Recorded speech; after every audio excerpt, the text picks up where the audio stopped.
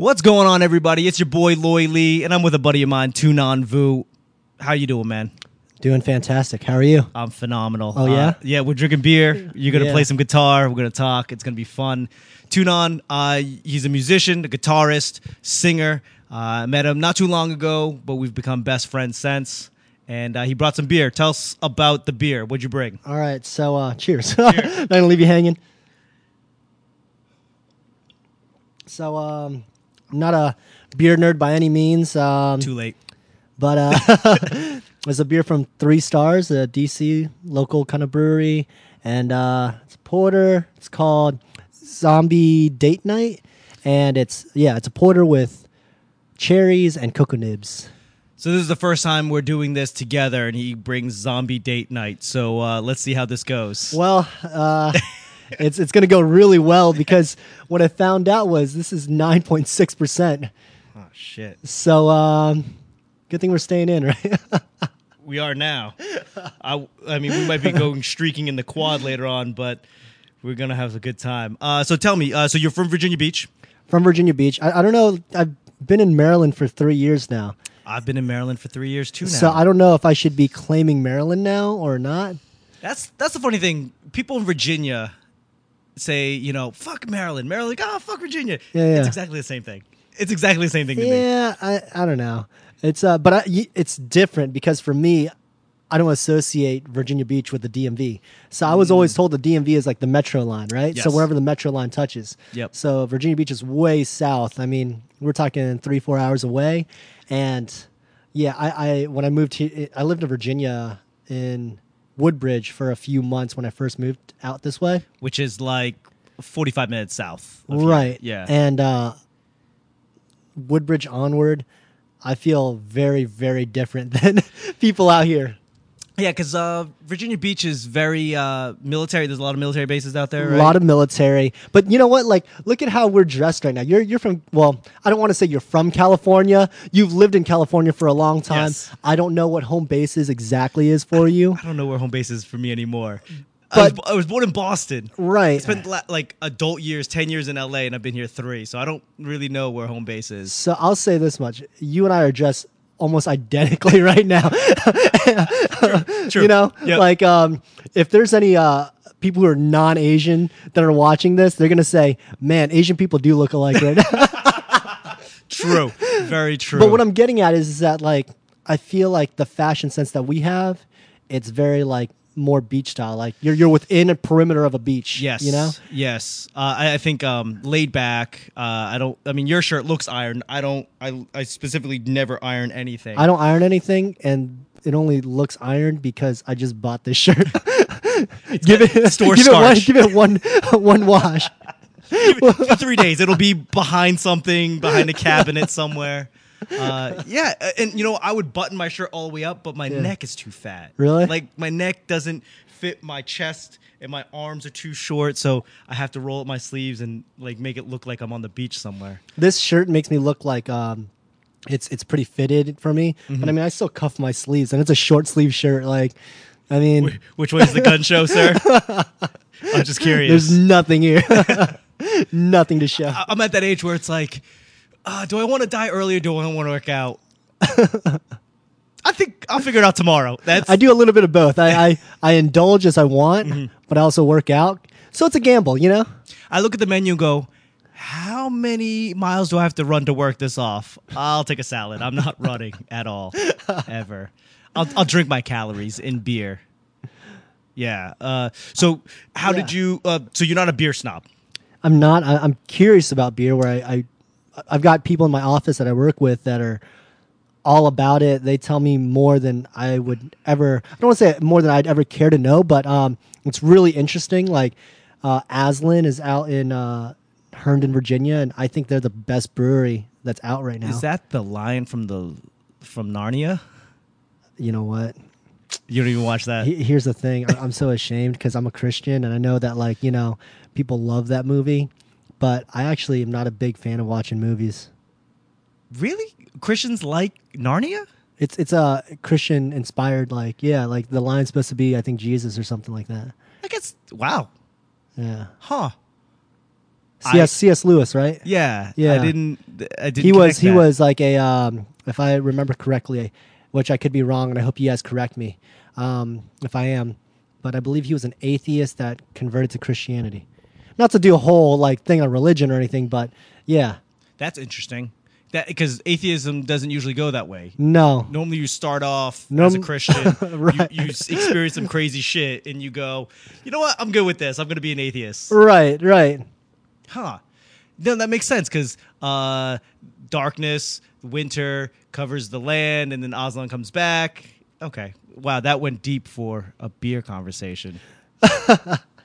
So is this what you normally drink, just generally? I drink a lot of porters and stouts. You know, I've been getting into New England style IPAs a lot. Okay, like Red Hook or Just no, it's just like more like the style. So like it's an actual style. So it's where you, if I'm saying this right, it's an IPA, but it's unfiltered. Okay. So actually, it's a little bit thicker. In is it viscosity and viscous? Is that what? Yeah, in so it's balance, thicker. right? So it's and they call them juicy IPAs too. I don't like IPAs. I know before I'm not we a fan. linked up. You said, yeah, I'm just not a big fan of IPAs. Me neither. But the juicy IPAs, the New England style IPAs, I mean, Boston's doing something right. Okay, this whole IPA thing is like I don't enjoy the taste. We go to a lot of breweries. Whenever we Right. drive somewhere, I take my wife to like brewery. We've been to like 12 in Maine. We've been to like 5 in New Hampshire. Right. IPAs just don't do it for me. It doesn't hit for me either, but the juicy ones, Okay. the New England style. Which, you know what? I'm glad that we're talking about this because I know that with this being our first episode, I think that this is a great concept, right? Right. Two Asian guys drinking beer. I don't know what the title is for this, but I know we said we discuss it a little bit more, but I get the Asian glow. I don't know if you do. I don't not normally. Not normally? Whiskey will do it. For Oh, me. so I need to bring whiskey next time. Don't bring whiskey because we'll be fighting. No, because that's how I make friends in Boston. You're like, oh, you get drunk. You're like, fuck you. You wrestle. You get to a fist fight, and now you become best friends. What is that about Boston? Like, is it that violent of a place? It's not violent. It's just very aggressive. Right.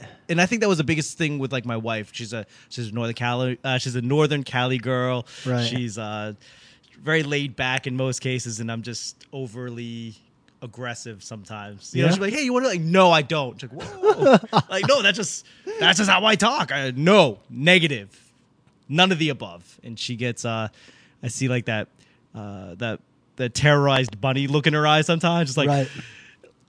oh, I'm a monster. I apologize. You knew that. You knew that before you married me. I'm a monster, which is aggressive, you know? Yeah. And that's how you make friends.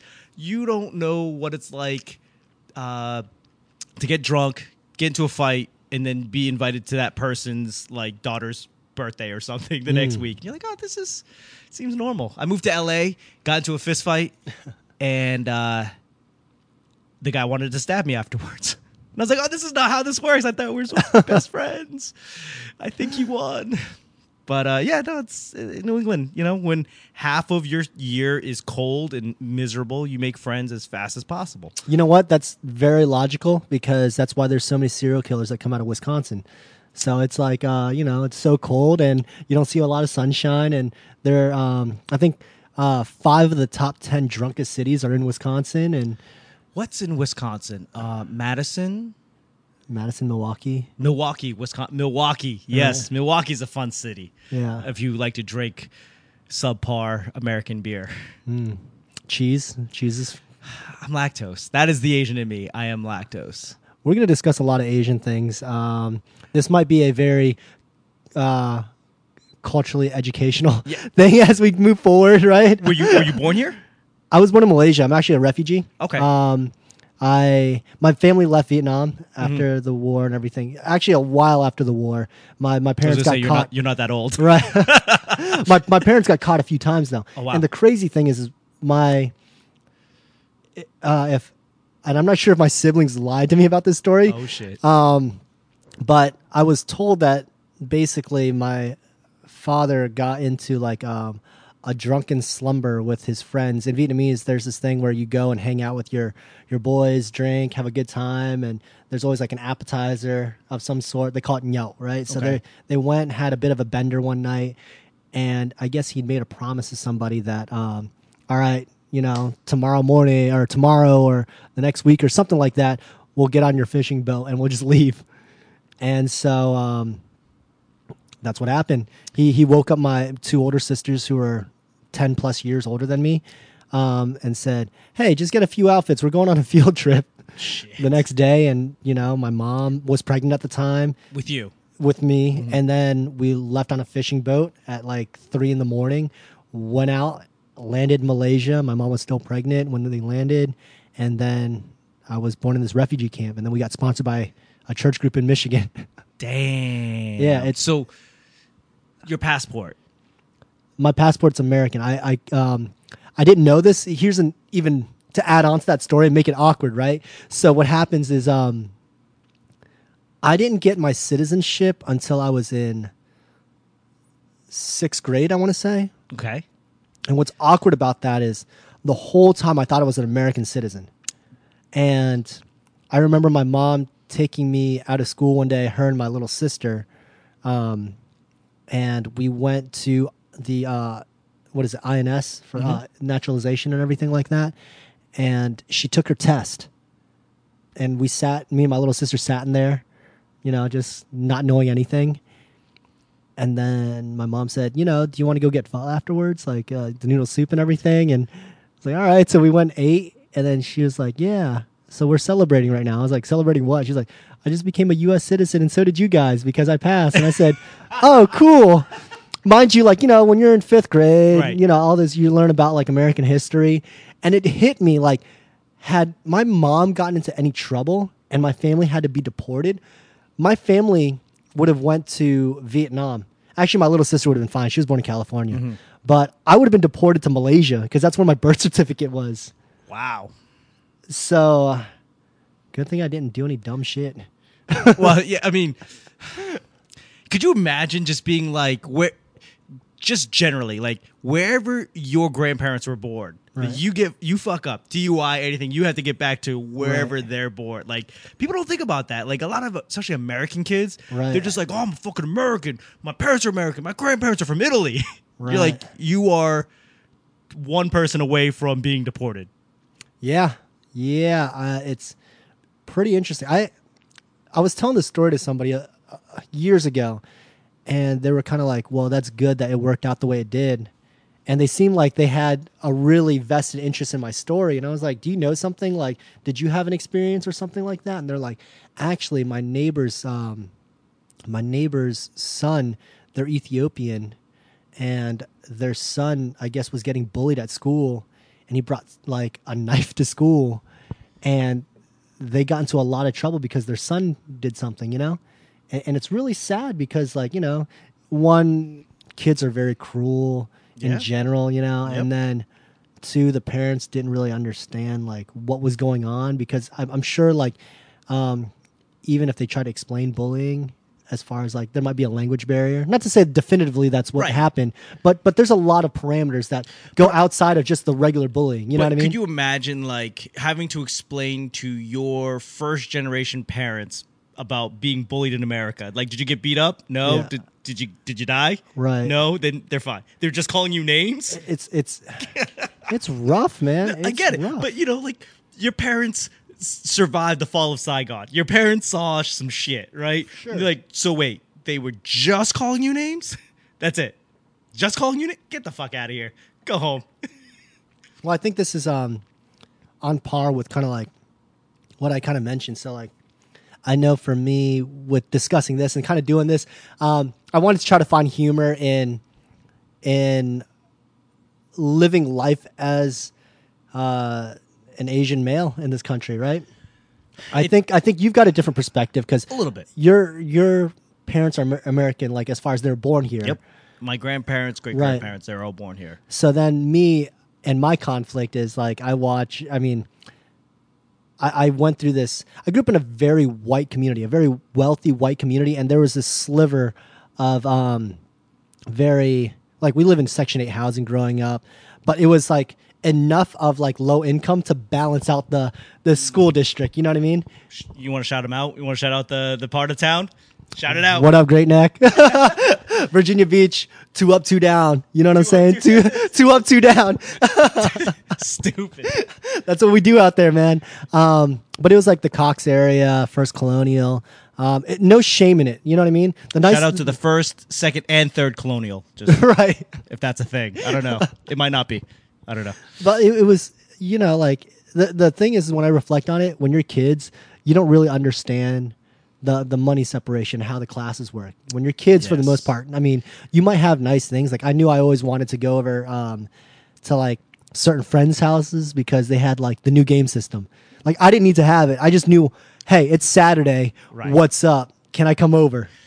And that's I think that's the thing that kids don't understand now is that not everybody had all of the games. Right. Like you went to the person who had the game. I remember, I think I was in 3rd grade. Maybe it was, I think it was like 3rd, 4th grade when Nintendo 64 first came out. And my friend got one, right? Yep. And I was like, man, this is so dope. Like, this is so awesome. You got Mario Kart 64 because it's one of the first games came out. That came with the system. Right. And I remember at the time I loved wrestling so much. Like it was WWF back then. That's how old this story is. It wasn't WWE yet. And I remember buying the WCW versus NWO game. The best game ever. But I didn't have a system. I just bought the game so that I could bring it over to a friend's house. You know what I mean? Like that's how it worked for me. That's awesome. Like I wish I had friends that would just buy the game so I didn't have to buy it because I had the system. That's awesome. But it was like kind of like a trade-off because it's like, oh, can you let me borrow the game? It's like, nah, man, I got to hold on to this. This is like, you know what I mean? This is my key into your house. Like, this cost me like, like 2 Christmas money. You know what I mean? Like Christmas, Chinese New Year, and a Christmas, and a birthday money. Like, nah, I'm not letting this thing go. Well, it's funny because, my experience is that everyone always try to paint me into like, oh, you're the Asian guy, you're the Asian kid. Oh, tell me about this. And I was like, I couldn't even turn around and ask my mom about stuff. I was like, because she wouldn't know. Like, hey, what's the whatever? Go to the Encyclopedia Britannica. You figure it out. Right. Now I can Google anything, but not fitting in on either side was very, very difficult. Right. Very difficult. I mean, you speak Vietnamese, yes? I speak Vietnamese well enough to have a conversation. Yeah. I only know the bad words in Chinese. That's enough. And I don't. First of all, I think that my defense mechanism is I ask somebody who speaks Cantonese, in Cantonese, if they speak Cantonese, right. Not that I want to know the answer, but it gives them the understanding that he doesn't speak Cantonese whatsoever. His accent is so horrible. So I ask that to get it out of the way, and they know right off that bat, and they're like, "Let's just speak English." At least in Vietnamese, like at least you have an idea. But you know what, like. I think they appreciate that, the effort. You know what I mean? I mean, you've traveled a lot internationally. I think Chinese people do not. Really? I think if you're white, and I think that's what if you're not Chinese and you speak even the most minute amount of Chinese, people respect that. Right. But when you look Chinese and you speak it horribly, they disrespect you even that much more. I got you. It's like when I speak Spanish, Mexican people are like, "Oh my God, that is amazing!" Right. If I looked if I look Spanish and I didn't speak Spanish, everyone would be like, "You're a fucking disgrace." Yeah, you're a phony. Yeah. So, I get that perspective. I mean, not that I agree with it, but I like, if you live there and you're like, oh, you're coming to your homeland, okay. You're doing a very poor effort. Like you're supposed to be like have more money. Like you couldn't get the educational. Well, what's crazy is we're going to the Philippines. I'm taking my wife to the Philippines. Let me rephrase that. My wife is taking me to the Philippines to see her family, and I remember them asking her when we first started dating, like, "Oh my God, he's Chinese. Is he rich?" And I was like, "I tell dick jokes for a living, so no, I am not." And she comes from a family of like doctors and like nurses, so it's like it's gonna be very interesting. Filipino people are very big in the nurses. They are, yeah. And her family has stuff, like they own stuff. Yeah. She grew up with a nanny. I was like, My mom was a nanny. Yeah. So it's very interesting how the different cultures perceive things and how I don't fit into any of it. Like I don't But I think that's a good thing, right? I mean, that's what America's about. Is like that's what they want you to think. okay. They just go because even now, people are like, oh, non-Asian people will come up to me like, oh, do you speak Chinese? Like, no, I don't speak Chinese. Like, oh, you should.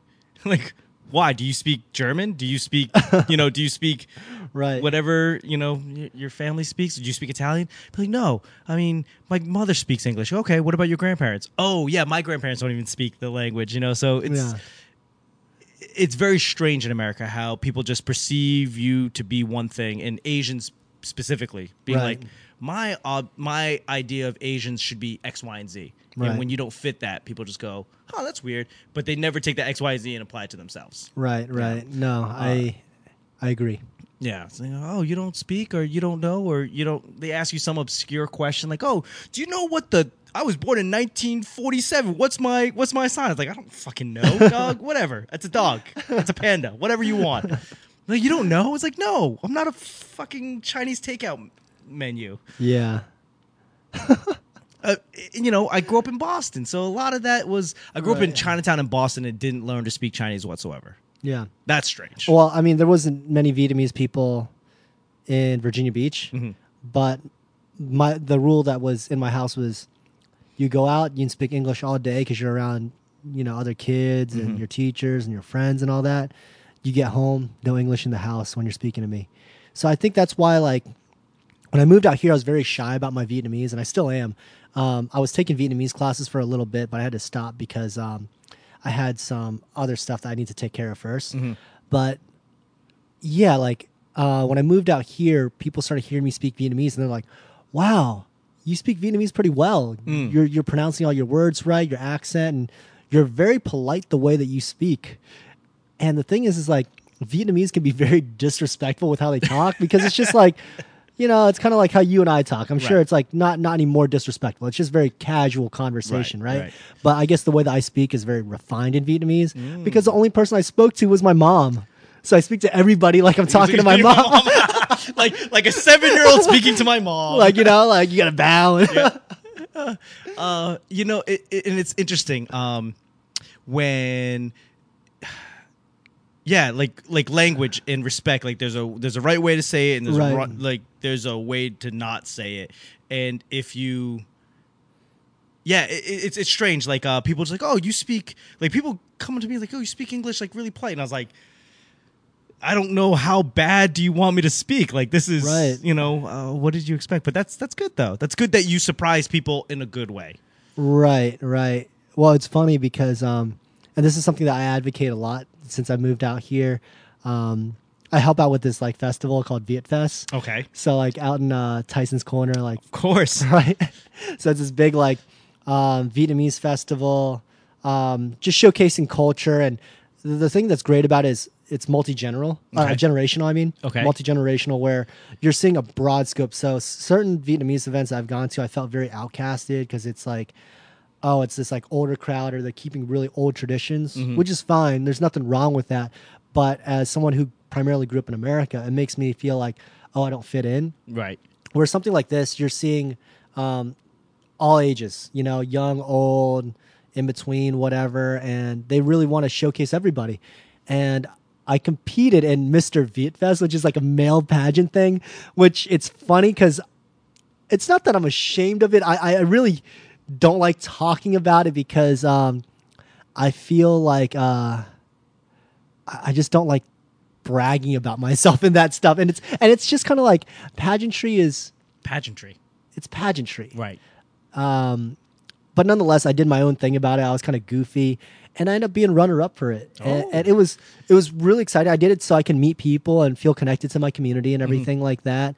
And I remember the day of the event. So we'd gone through rehearsals and practice, and day of the event, they said, what's your introduction like? Let's kind of like go through it so you can practice. Some of the people who are coaching people, okay, the contestants. And I said, okay, so I did it. And then I said, do you think I should speak Vietnamese? And I said, and they said, yeah, if you can, You should try it. Because the whole time, like, Right. if you look at me, I mean, for a lack of better term, I'm pretty whitewashed with Right. it, and a lot of what my interests and things like that. So I spoke in Vietnamese and I said it, and it was these two girls that were in the room that were coaching, that around my age. Were they cute? They're pretty cute, man. Nope. And it was just so funny because, like, I remember their jaw dropping, and they were just like, "Oh my gosh!" One, I did not know that you could speak Vietnamese. Two, they're like, that was like the cutest thing. Like, just how you speak is kind of like a little soft spoken. Right. Because again, it's like I only talk to my mom, right? I don't know why you keep on calling me mom, but And- okay. And they're like, it's just like very endearing, and Right. just your tone and how you carry yourself about it when you're speaking. And I was like, all right, I guess I'm gonna do this. So I went up to do my introduction to speak Vietnamese, messed up instantly, and I was like, you know what? Fuck that. I'm not doing that.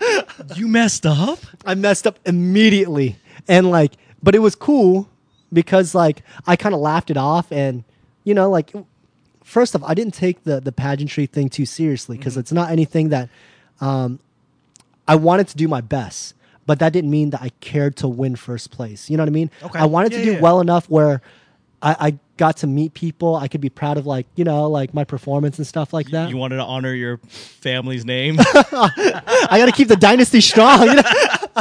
Do it for the family, for the ancestors. Well, it's the funny thing about that is I've got 3 sisters, 2 older, 1 younger, and so my 2 older sisters are married with kids. My younger sister just got engaged, and Mazel so I'm the only one that's not married. And they're like, Ladies. they're like, "What's wrong with you? What are you doing wrong?" And I was like, you know what? You're right to be concerned because I'm the one that's keeping the family name and that dynasty strong.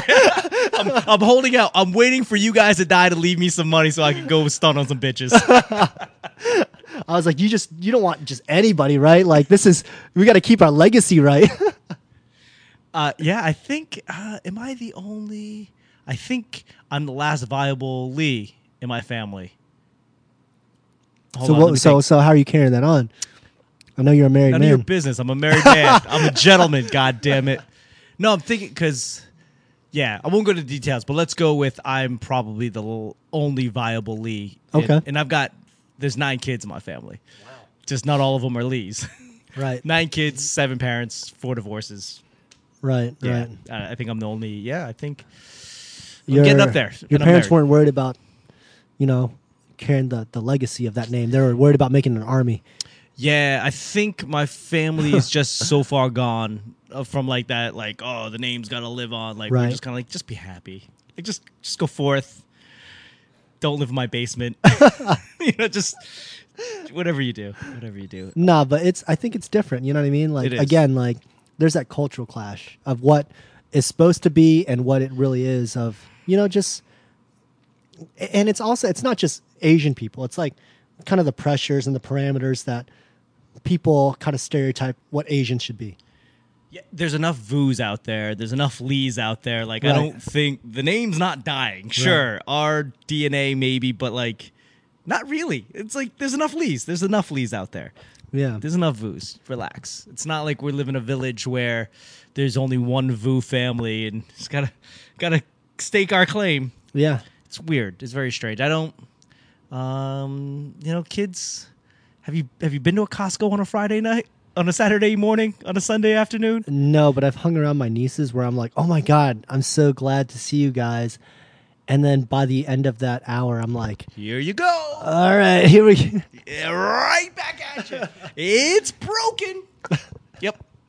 I had some family in town, and it was, the kids are fine, but Right. kids are kids, and I just kind of go, oh,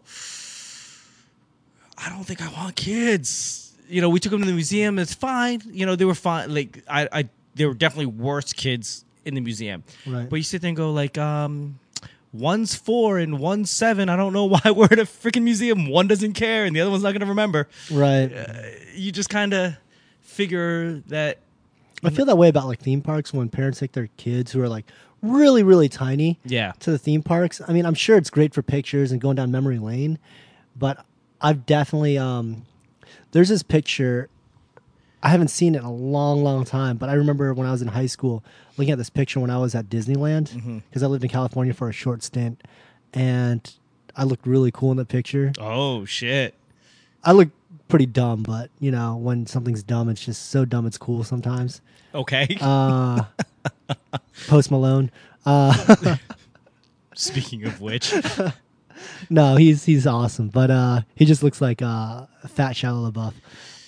yeah, he looks like it's funny because that old country road Yeah, is, everyone's like, oh, he's a black guy, basically playing a caricature of a country singer. It's like Post Malone's a white guy playing a caricature of a rapper. Like, relax. right. It's like Tropic Thunder, right, with Robert Downey Jr.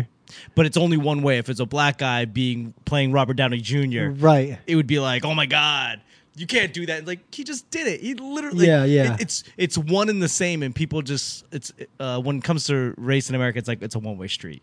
Yeah. Somebody wrote it on Twitter, so I'm not taking claim for it, but someone was like, white people want to blackface everything but Jesus.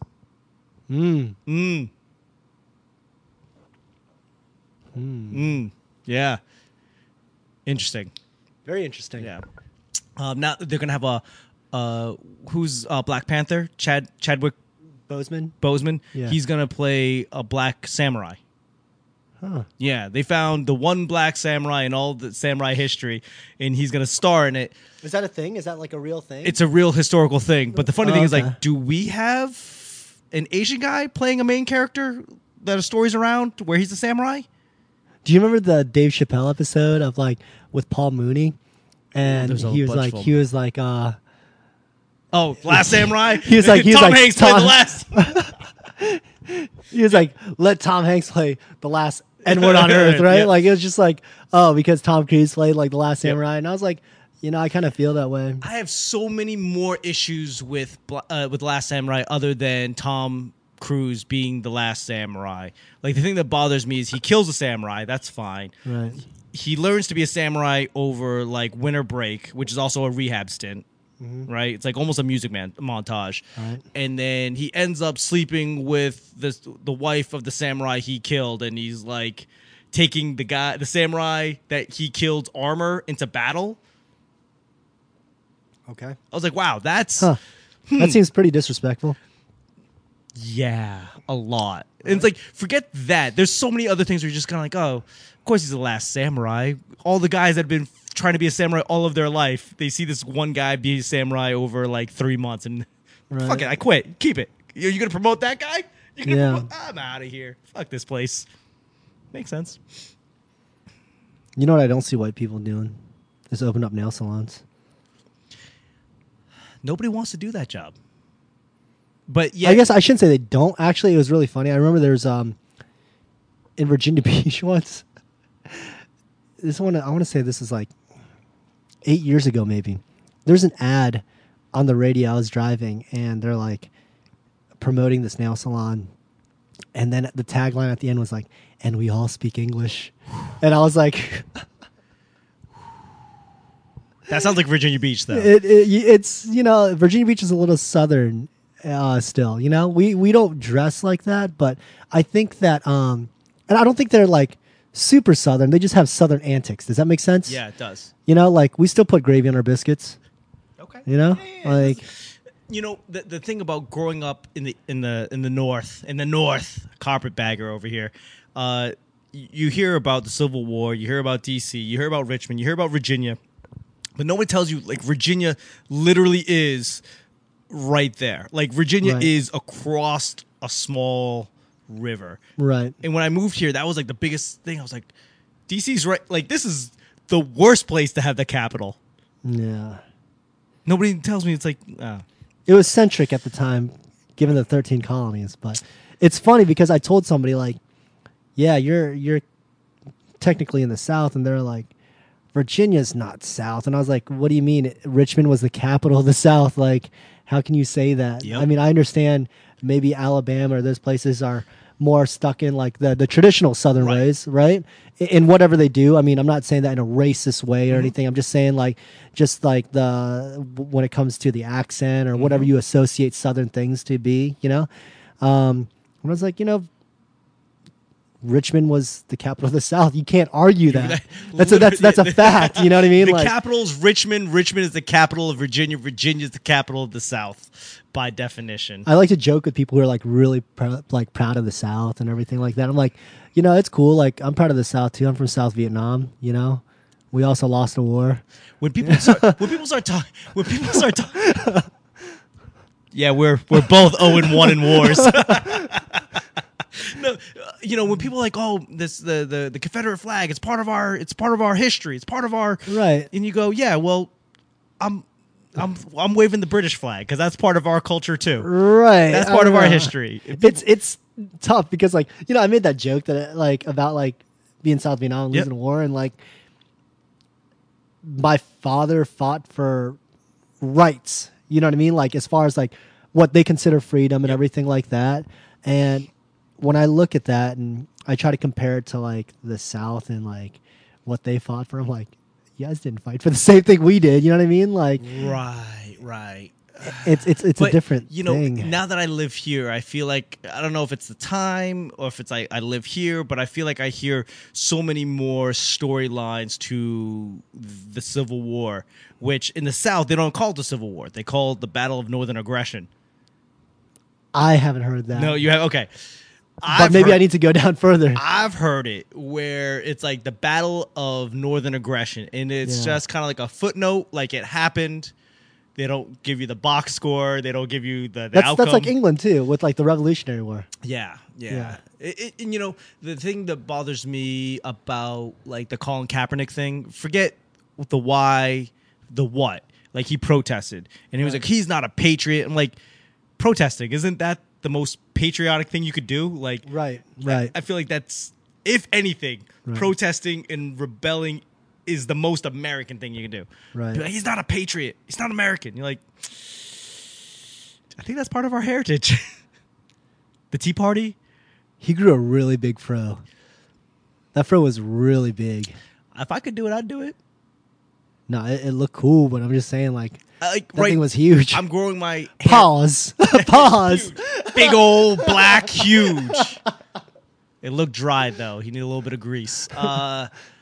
Yeah, I'm growing my hair out, but I'm not getting a fro. I'm getting Kramer. My hair grows straight up, but not in the I'm fighting for civil rights. Looks like I'm gonna be saying the N-word on stage at any point in my career. Yeah. It's funny. We intentionally were going down this path of just talking about just race and growing up. For us, the idea was to kind of talk about growing up Asian in America, and we wanted to joke around about this. So it's kind of cool that we got into this topic because I think it's a little bit more current and relevant with what we just talked about specifically. But yeah, I don't know. It's very interesting times. I mean, I'm not going to say that we're completely definitively right. Times change. I never think I'm right. I just have ideas. Right. I just here's my idea. Prove me wrong, and I'm so okay. Take this in mind. We're here to just talk about ideas, and we're open to suggestion. I think I said something that he didn't like, so he's trying to disclaim. No. I'm disclaiming because I was joking about the South thing, and I was just like, oh man, maybe but I'm not saying that the two are comparable to each other. Obviously, I'm very proud of being from South Vietnam. I get My it. dad fought in the Vietnam War. I felt that I had... Listen. The thing is this. I know we're going to have a very solid one or maybe two people watching this. I think people are going to get upset regardless. And I think that, sure, it's a joke. And if you don't like it, there's 100 different other YouTube videos, podcasts to listen to. Go for it. Have fun with that. I don't care. We're not really wrong. Sure, we might not be 100% right, but whatever. There's a lot of things that I say, as long as it's not hateful. For me, sure. It's there's hate speech. This is here's an analogy. No? Okay, then switch the channel. Right. Luckily, I have a job that people can't take away from me. If anything, this might make me more famous. But people are gonna get upset about everything, and that's That's the part of being a comedian. It's like, how do you find that line? In the presidential candidacy, the best case scenario is that 49.9% of the people are upset. Yeah. That's the best case scenario. Yeah. Yeah. So here it's like, sure, 13 people are going to be listening. 14 people get upset. Whatever.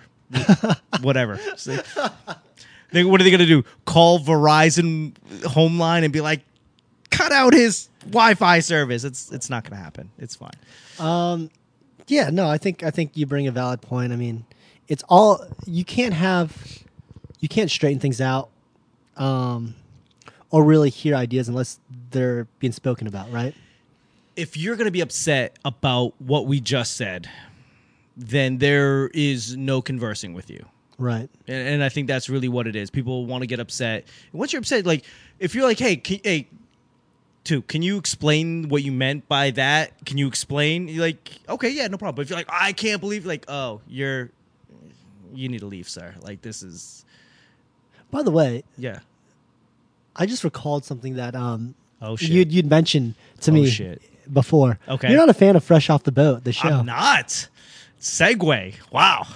I just no. Because I was thinking, no. I'm thinking about it because like we were talking about like being from Vietnam and everything, Mm-hmm. and for me when I was thinking about that and why I corrected myself a little bit, or not corrected, but had to give a disclaimer. Mm-hmm. I love the show, especially the very first episode, because I remember going to a lunchroom cafeteria Mm-hmm. and just meeting friends, and they were like, "What the hell are you eating?" Like, I was like, "Oh, this is food. What do you mean?" And then my mom, the only reason why she let me buy lunch is because we were so poor, and we got that like low income price Yep. where it was like I think like 50 cents or 75 cents, and it was good, and I was like, oh yeah, I'm just like you guys now, you know what I mean? So it resonated with me. I think it's got good parts, Right. but to me, you know, Do you like Eddie Wong though? I like him. Yes. Yeah, okay. I just think that first of all, fresh off the boat. Right. The acronym is FOB, and that is not a term that was ever used in any endearing term. Right. You know, the closest thing I could think of is title wise is like Blackish. Right. And that's not even that offensive. But let me ask you this. Sure. Like, so do you feel like maybe this is like the spin on like kind of like how the N-word is being approached? Like the N-word wasn't initially, used as a sense of endearment, but they spun it over time so that, it is a sense of endearment. So maybe this is like the poor attempt of trying to do it. Sure. Okay. I don't. But it still doesn't resonate with you. It does not resonate with me. Gotcha. Like we wouldn't call each other like, "Yo, what up, Fob? Yeah, how you doing?" Yeah. I don't see any derogatory Asian term Right. endearing whatsoever. Right. It's just not a cultural thing. Like, Right. So there was a school that the mascots were the Chinks, and they changed it good. a couple years ago. But I thought that was like such a weird thing. The thing that bothers me is this. It's like, I understand the chink in the armor is a term and it has a meaning. Right. But there are a lot of derogatory terms that no longer are used because they're more associated with derogatory than the actual original term. Right. But everyone's like, oh, the chink in the armor. Like, it's a chink. Like, I get it. You find it funny because you get to say the word chink and not get Right. upset about it. Right. Nobody gets upset because you're using it in a term. But it's like, it's such a horrible, like, when you think chink, nobody thinks a hole. Right. Like, nobody thinks like, oh, it's a A gap. hole or a dent or a whatever. crack. Like, nobody thinks that. Like, if I'm like, oh, your eyes are so chinky. It's like, which is in a song. You go, that's not cool. But if I were like, oh, your nose is so whatever. Your nose is so throw in a derogatory term. It doesn't make it that much cooler. It just makes it Right. that much more wrong. But everyone likes to slide around Asian derogatory terms. Right. Like, there's a rapper who's dead. His name was Chink Music. And the reason why they called him that is because his eyes were. Exactly. Right. And then, like, there's another guy, Chink Santana. They called him that because his eyes were. You got it. Yeah. Exactly. So things like, oh, but it's cool. It's like, it's not cool. Like, people slide around it like it's funny, but Right. it's not, because you can't go, oh, your lips are so. For whatever reason, I thought of Chingy, and I might be misquoting this, but Why your eyes so chinky? but there's also this other line he has where he says Chinese, Haitian, even Asian, and I was like, huh, okay. Yeah. Well, I mean, Not that that's like derogatory Tory. or offensive, but I was just like, oh, he didn't do well in geography, you know at what I mean? all. Well, I mean, I've get it every now and again. Like I thought you said you were Chinese. Yeah, it's not offensive. It's just Yeah. like sort of like, all right, we're gonna have an educational piece now. I just don't feel like I'm supposed to be that guy. Like, Yeah, I normally let it pass, but it's just sort of like, it still feels weird. You know what I Yeah. mean? Like, it's odd. I know. This is so stupid, but I went and I was working at Starbucks in college, and oh shit. we were joking around. Me and my coworker were joking around about something, and I was telling her like, yeah, I'm trying to learn how to cook, which I still don't know how to do. And she's like, yeah, when you start cooking, I got to come over. I got to learn how to. I want to try some of that Chinese food. And I was like, I don't want to put her out on blast, but I was like, let's call her Karen, because Karen just seems like a very. I don't want to call her Karen. I like her. Let's call her Sally. Sally doesn't seem like a very. You know, Brenda. Okay, we'll go with Brenda. Brenda. God God damn it, Brenda. I was like, I'm not Chinese. I'm Vietnamese. And she goes, oh, my bad, blah, blah, blah, all this stuff. And she was very sincere about Right. it. She was like, my bad. Yeah. Right? And I'd prefer that over the you know what I mean. right. That shit. But then here's where it flips, because I was like, anyways, we were joking around about it. It was no big deal. And she goes and she was like, anyways, hey, too, I've got a barbecue coming up, like, you know, in like a couple weeks. You should come over. And I was like, oh, yeah. I was like, man, I love Mexican food. She goes, Oh. she goes, I'm Puerto Rican. But the thing is, like, But you know what? My friend who's Mexican said there's like, I'm not saying that this justifies what I'm about to say, but he was saying there's tears to this. And I was like, what do you mean? He was like, Mexican people don't like Puerto Ricans. And, you know, like just Right. kind of like how with Asian people, like, you know, Ali Wong had her joke about like jungle Asians versus refined Asians. And I think we're most offensive to each other. And it's funny because living the last 10 years in LA, you would never go up to a Hispanic guy and just be like, "Hey, Juan, are you Puerto Rican?" Like, you would never just automatically assume what Right. somebody is, because like, I'm not fucking I'll fucking kill you, dog.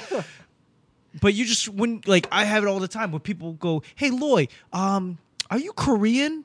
Like, I'm not fucking Korean. You look like a Korean guy I work with. June, do you know June? Well, let me tell you about a story about June. Like, I don't care. I'm not Korean. I don't know June. I don't care. I don't. And like, but it's weird. It's like I feel like we just give people the pass all the time. Right. Where like Hispanic people don't do that. Like, oh, you Puerto Rican? Like, motherfucker, I'm Dominican. You're dead. I'll kill Yeah. you right now. I'll punch you in the face. But then sometimes I feel like, you know, we're so PC and like we're so sensitive about everything. What can we give a pass on and what can't we and things like that. I think and that- I don't think that it's like completely definitive, because people are going to feel how they feel. Everyone's an individual still, right? I feel like this is just me being woke and go back to the mainland shit, like Right. whatever the Asian equivalent of a dashiki is. Like, like we're done giving out passes. We're done. It's 2019. Right. Get some shit. Like, understand some Right. shit. Like, Google exists. Yeah, like- Research your stuff. Like, don't come up to me and start automatically assume I speak whatever language you think that I should be speaking, because like, and come up to me like, oh, konnichiwa. Like, fuck yourself. First and foremost. I'm not even that. Is this 9%? This must be 9%. This is 9%. Is this 9%? This is good. This is good. This is good. I'm done trying to, like, and I'm old. Like, I'm almost 40 at this point, and I'm hanging around people that are well over 30. And it's like, if you don't know the difference between a Vietnamese person and a Chinese person, and you're just gonna like, you should know that you don't know. Right, but I'm going to tell you right now, given that like in Virginia Beach, it's primarily Filipino people, and not that there isn't other Asian races, but it's in comparison, there's not many. Like, Your name's Tunon Vu. That's not Filipino whatsoever. Nah, but you know what? Like I'm getting drunk. Like I'm yelling into the microphone. I don't even know why. When I moved out here, I was like, oh shit. I don't know. I if you're not Filipino, I can't tell what you are. That's fine. But I don't really care. But you know that you don't know. Right. But I'm not saying. Well, I don't care in the sense that like, yeah, I recognize that you're Asian.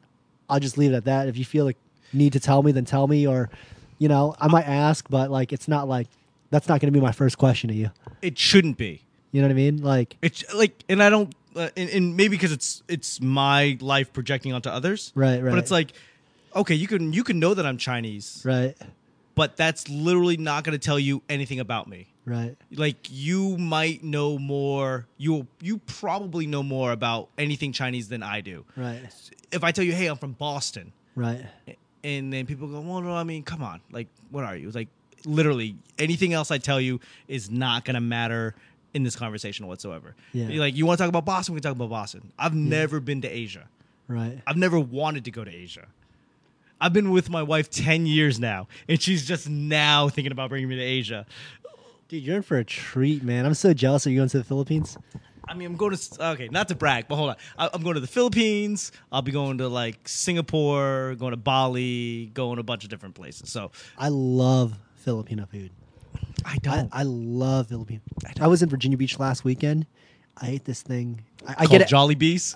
Well, I did eat at Jollibee too, though. You get the chicken joy? I got the chicken joy, and they have this new thing called adobo rice. Oh shit! It was crack, man. I make a killer garlic rice, Oh, garlic rice is great. but I don't fry it like, because what they do is traditionally, Right. they throw everything in and they stir fry last night's rice. I cook everything together. Right. I do it all and I just cook it all together. Right. So it's super. Typically, fresh. fried rice is supposed to be kind of old rice, anyways. But That's yeah. but yeah. So I ate at this place called Susan's Kitchenette. Okay. And I'd never actually eaten there before, but I know it's real popular. Normally Sure. I go to Maymar. That's kind of like my spot to go, but I got my biases. My friend owns it and everything like that. Shout out to Maymar. Shout out to Maymar. Shout out to Susan's Kitchenette. Okay. Both of them Virginia were really Beach. good. Both of them were really good. Hey, if you're there, go. But I had this dish called dinuguan. Oh, Dinuguan. Yeah, it's I love it. I love it. Isn't Dinuguan? Isn't that like It's like pork cooked in blood. blood? Yeah. Yeah, dope. And like, you know what's funny is like the Filipino thing is like, when Americans try, they're like, oh, it's chocolate meat. And I'm like, I don't know if that sounds more appealing. Like, Sure. If you whatever you got to tell yourself to get through this meal, you have at it. right. Yeah. No, Dinuguan's good. I mean, it's just Depending on how it's made, it can be kind of real salty or real rich in the iron taste as you go throughout the meal. yeah. I I don't mind it. I've had it where it just tastes not in a bad way, but just in a observational way. Like it tastes like Right. pennies. It's just like Right. oh, it tastes like a bloody nose. Right. You're Right. like, oh, this is. I mean, my wife is good. She knows that I'm gonna try it if I'm gonna try it, I'm gonna try it. Like it doesn't. You could tell me what it is. How wild do you get with your food? Like, are you an adventurous eater? Like you? I will get wild as long as I am not required to finish it. Oh, okay. Like I'll try anything. Right. But if like, oh, here's a plate, now you got to finish it. I'm like, hold on, I'm not ready for this kind of commitment. Huh. But I like real basic Asian soul food. Just give me some rice Right. and put some stuff on top of it. Right. If it's like, I'm not that hard to please. Right. Like I'll eat balut. It's not. Yeah. I don't wake up craving it, but you know what that is, right? Yeah, I love it. Yeah. What's the Vietnamese term for it? What? Well, I think they call it chung vịt, but like it's Yeah. like a duck egg. Yeah, though. it's a duck egg. Yeah. Yeah. So it's a duck egg that is almost formed.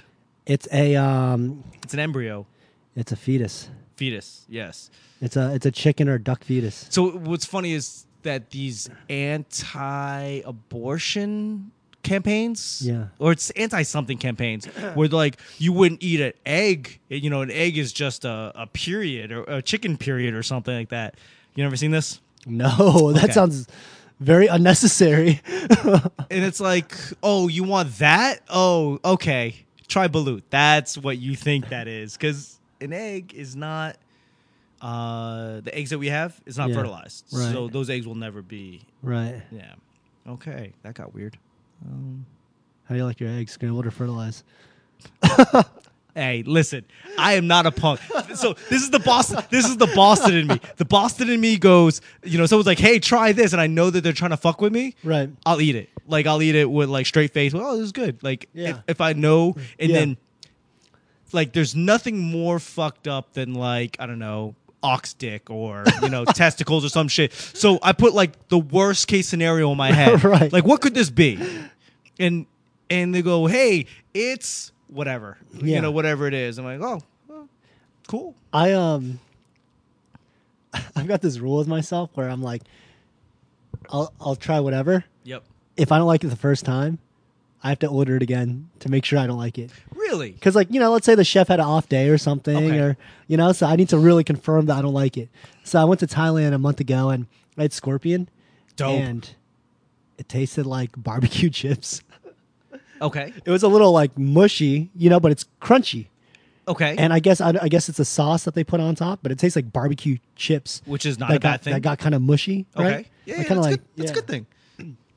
And it was straight, no big deal. I like balut. I like Dinaguan.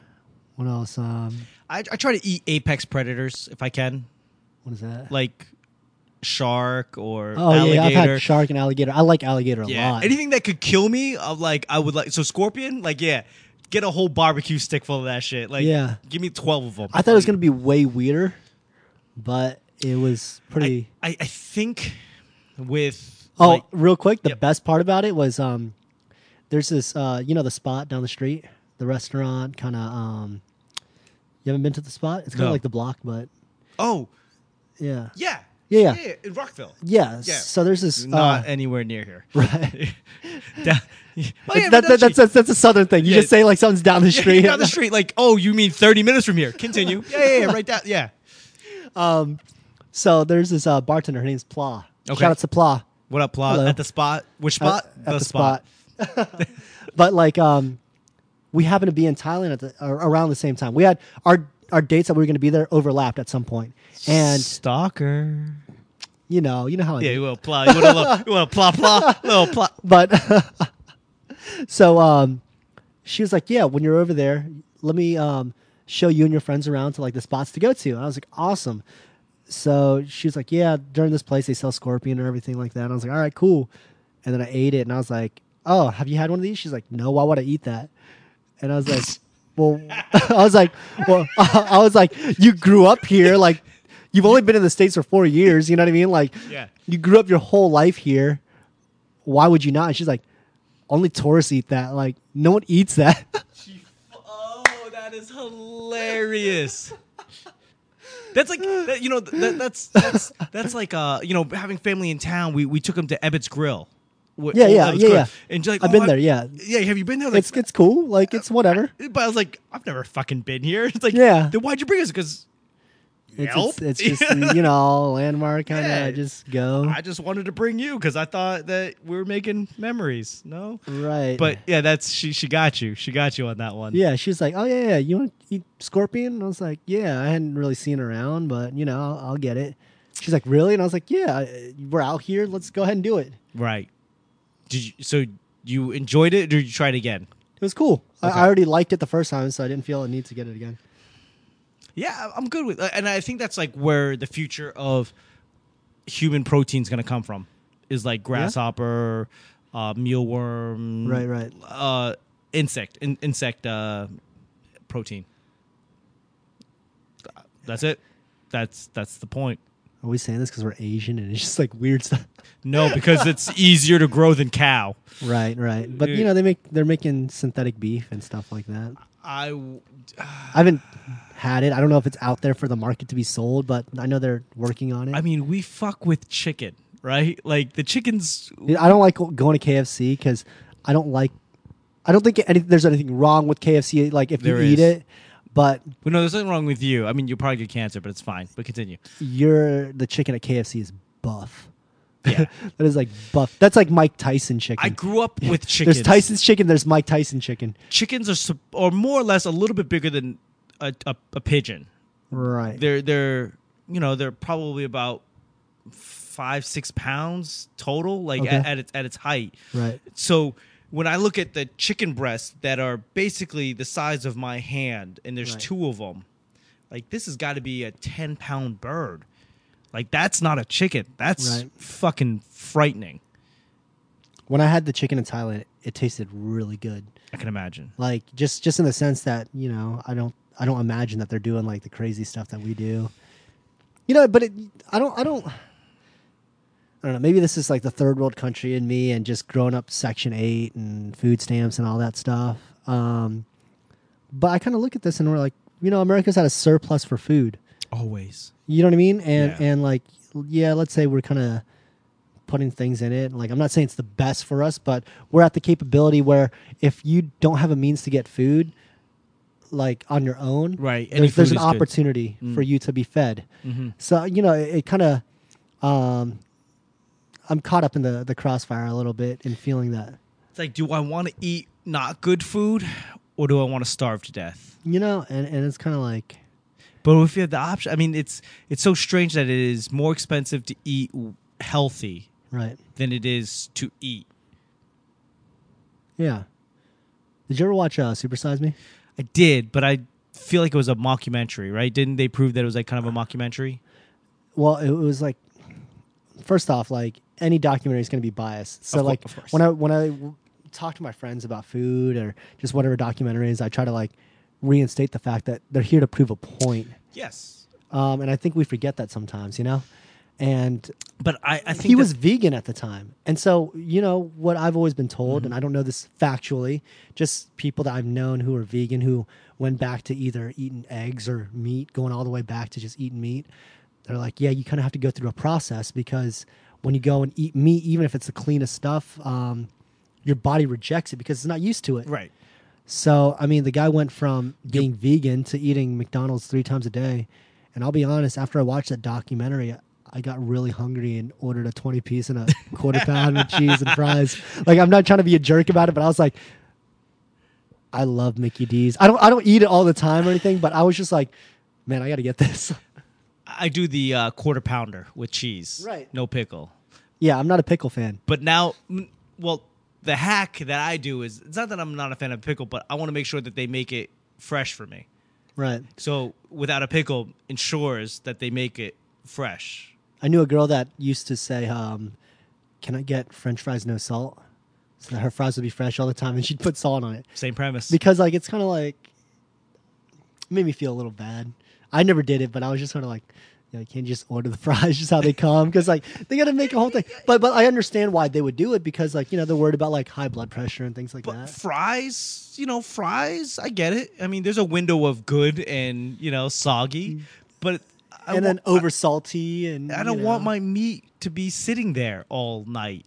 God knows. Yeah. I tell dick jokes for a living. So like, sometimes I come out like 2 a.m. and the window's open to 3. Like, I don't know when the last time somebody ordered a quarter. Man, I had White Castle when I was on tour.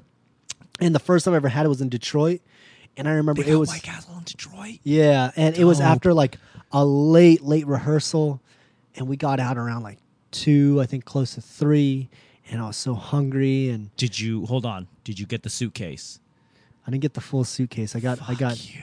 no, I couldn't because no one was going to split that with me, and I was going to eat it by Doesn't myself. matter. You go to White Castle, you buy the suitcase. No. You do it for the gram. God damn it!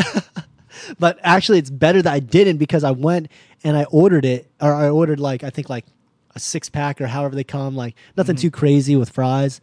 And it was the coldest. It was like as if like you bought one of the frozen packs and just let it thaw. Yeah. Like it just was like You were so high, you put some of it in the microwave and you left some of it out, and they just served you the shit that was left out. it was terrible. Like you open up the box and you're like, yo, this already looks stale. Yeah, it's like you see the mist, but it's not steam. It's like mist from cold. You're like, But I was so mad because like I've had Crystal Burger, because Crystal Burger is a down south thing. Like okay, no. like Crystal Burger is like exactly the same thing. Okay. But it's I've only had it in South Carolina, like Myrtle Beach. But I know there's quite a few of them. Mm-hmm. But it's like the exact same thing. So I've had Crystal Burger, and I was like, yo, I just can't wait to get the real thing. Like, I want to get this White Castle because I watched on the Food Network with the onions and all this stuff. Mm-hmm. And then I had it, and it's my fault for getting at 3 a.m. for the first time. You know what I mean? But I was just kind of like, So next time you got to get the suitcase. right. Because I mean, it's what'd you spend, like $4 on? I didn't spend much, but I just felt like, The suitcase is 30 burgers. right. And you know, at that hour, they have to make 30 burgers. Right. They can't just like throw in the 3 that was sitting there and just be like, hey, that's a suitcase, right? 3 burgers. They have to make you some. Yeah. So, Yeah. there's nothing. At that point, you just go, here's $12. Like, here's $12. Give me the fucking suitcase. Right. I don't know. I'm going to tell you right now, this is only making me. It's so funny and so ridiculous to me because I was in Virginia Beach for Memorial Day weekend, and it was really weird. We end up drinking a lot. Really? Tell me more. So some people at this little shindig and everything like that were like, "Oh man, we're pretty hungry." So I went and I bought 4 party packs from Taco Bell. So 48 tacos. And I felt so bad because it was around like 12:31. Oh, shout outs to Water's End. No, it's all good. But yeah, a lot of hungry people, and they got a ton of tacos. And, you know, it was only $60. I like Taco Bell. I love Taco Bell. Actually, they're one of the more healthier foods because they changed their stuff.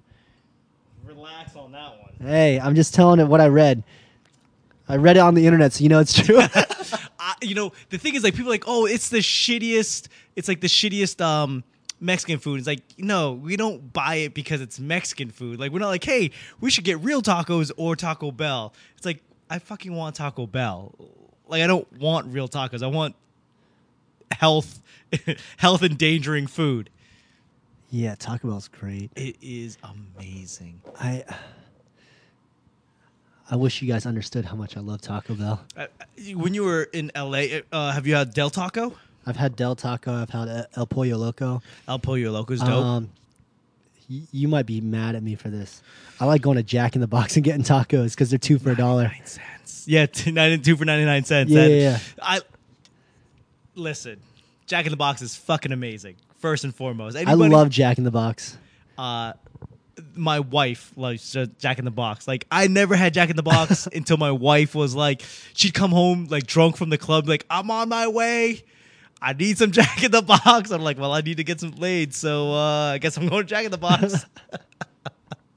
Shout out to Jack in the Box. Jack in the Box. When I was living in Virginia Beach, they kept showing ads for Jack in the Box, and I kept thinking, is there a Jack in the Box opening around here? And the closest one, I think, was like 4 hours away in North Carolina. But Jack in the Box in North Carolina? I think so, yeah. Let's go. I love Jack in the Box. It is exactly what you expected. It's not like they're not trying to do anything more than fast food. Like their Angus burger, dope. Their taco, 2 for 99 cents. If you watch a Lakers game on TV and they're winning and then people start shouting, we want tacos, it's Jack in the Box tacos. Basically, they got to score over 100 points and win the game, and everybody comes in the next day and gets a free taco. Wow. Yeah, let me ask you something since you lived out in California for a while. Okay. Because I've got my opinions, but I want to... Of course you do. Of course I do. Do you like In-N-Out Burger, and do you think it's the greatest burger? Do I like it? Absolutely. Do I think it's the best burger? Best. Hold on. Let me rephrase that. Do you think it's the best fast food burger? I think it is the best burger for your dollar because Really? the burger is only like no bullshit $3, and like you can get like a double for like I think it's at like $4. So do you do like animal style and all that stuff? I didn't like animal style because like especially the fries, the animal style on the fries, the cheese, you could just see it was like a a slice of cheese Yeah. that wasn't melted. It wasn't like queso sauce or nacho sauce. Right. So that bothered me, just on the aesthetic. But the fries are garbage. For absolutely. Your face was like you were talking about how great this burger is, and then you went like, "Oh, and the fries, they're garbage." The garbage. The fries are horrible. I like. What's your favorite French fries? Like out of all the things, you don't have to eat the meal, just the fries. Oh man, Ooh. my favorite fries. One of them it's a tie for me. One of them is gonna We're talking about regular fries, right? Let's Or just fries in general. Let's see how outlandish you get, and then I'll have to ring you back in. Well, I mean, it's not that outlandish, but like, I really like Arby's curly fries, Dope. and I really like Rallies, or some places call them Checkers. Their fries are really good. Really? Yeah, they do a seasoned fries. Okay. They're really good. I but think out here it's Checkers. right, but in Virginia Beach it's Rallies. Okay, that's like the Hardee's and Hardee's Carl- Carl Jr. Yeah. And they don't even try to change. Like they don't even like try to pretend it's a No, different but you know company. what? They changed this recently, but Hardee's used to sell fried chicken, and their fried chicken was amazing.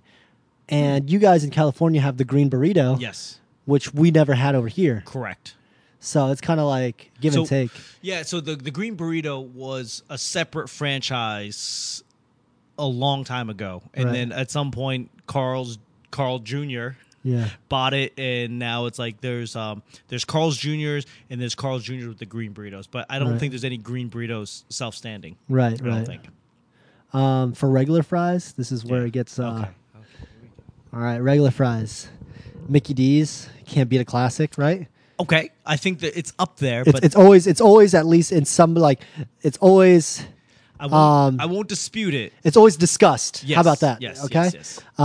But I actually I fancy Fancy. Wendy's fries. I fancy Burger King fries. Wow. Everything else on the Burger King menu, it can go into a dumpster fire. But their Right. fries, there's something about it that I feel like they fry it and then refry it or something like that. There's something about it that I think makes Wendy's does the same thing, but they let theirs sit and then it gets extremely soggy. there's something. I feel like the fries are battered. Right, right. At Burger King, they're battered and then they're fried. Okay, because and I'm not sure if the generation or whoever's watching this is going to fit in our generation Sure. bracket, right? But do you remember when not Wendy's, Burger King making a big push on when they redid their fries and they had a Yes. Mr. Potato Head, Yep. and all that, and their fries were like, I mean, I don't know if they've changed. I think maybe they're still the same, but feel their like that fries were wasn't that long so. ago. I feel like that was. I'm so old. I feel like that was Man, only like. I only know that was long ago because I think I was still in elementary school. Like the thing is that like I don't even think you're old. I think you just have a poor like timetable of things. I'm a time traveler, bro. I was just there. And I just got here today.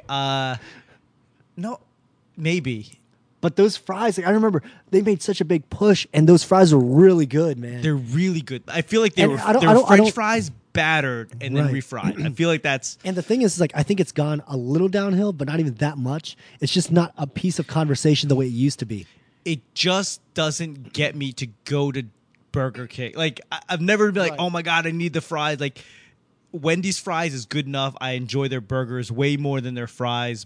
But if I'm there, I'll buy the burger and the fries. So Burger King changed their nuggets because they don't. They used to do tenders, and then they did the chicken fries, and then they did an offshoot of like their nuggets, Yep, right? yep. So now you can like get 10 nuggets for like $1.50, and it doesn't make sense economics wise to me at all. It's not chicken.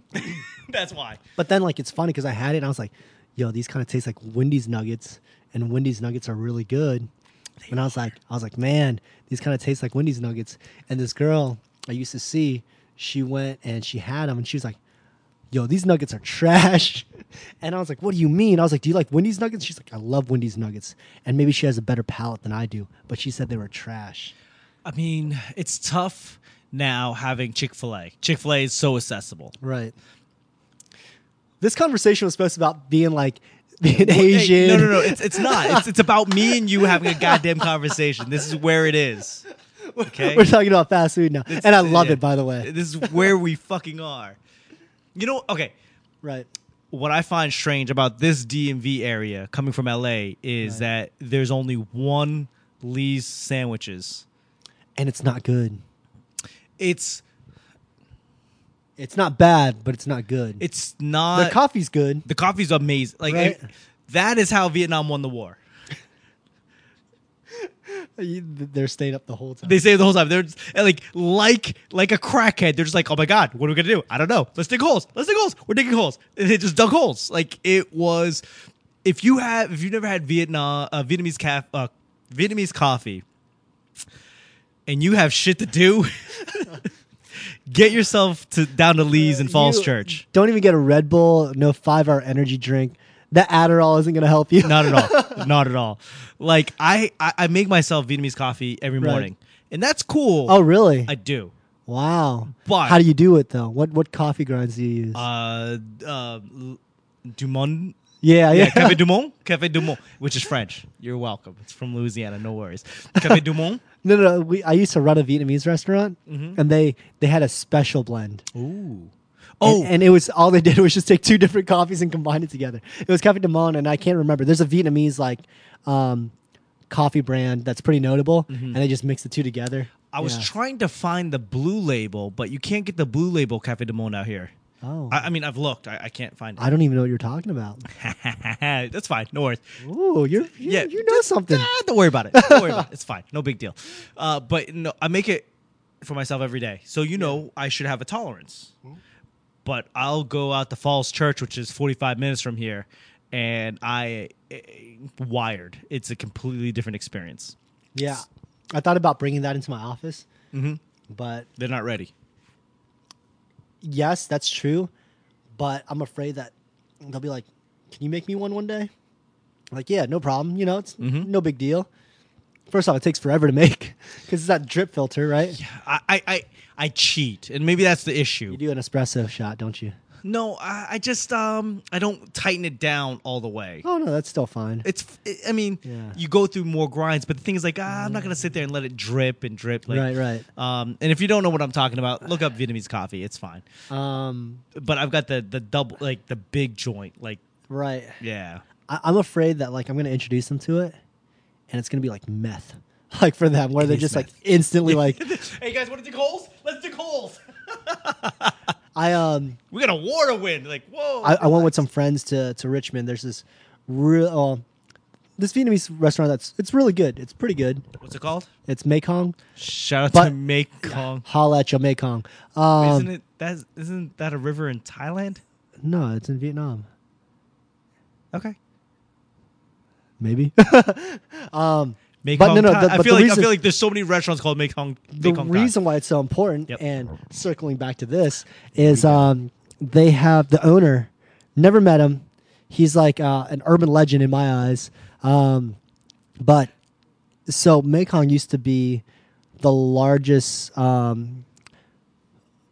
draft beer selection. They had, I believe, and it was one of those things. No, on the East Coast, I think, if not the U.S. I feel like it's really crazy as far as like craft beer. Like, it was to the point where when I ran the restaurant, they're like, "Oh, you're a Vietnamese restaurant. Have you been to Mekong?" I was like, "No, I haven't." Like, it's in Richmond. It's an hour and a half away. You should go. Okay. I was like, "All right," and all these beer reps we always stop there. That's kind of like at least the East Coast mecca. Like, we go there. It's a point. Like, the owner there travels in his spare time to hunt beer.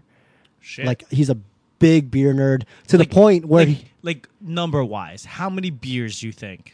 Because I feel like Yard House got 150. So okay, let me rephrase that. It might not be draft lines, but they've got a pretty extensive menu for food. Okay. Their beer list used to double that, including bottles and all this stuff. It was insane.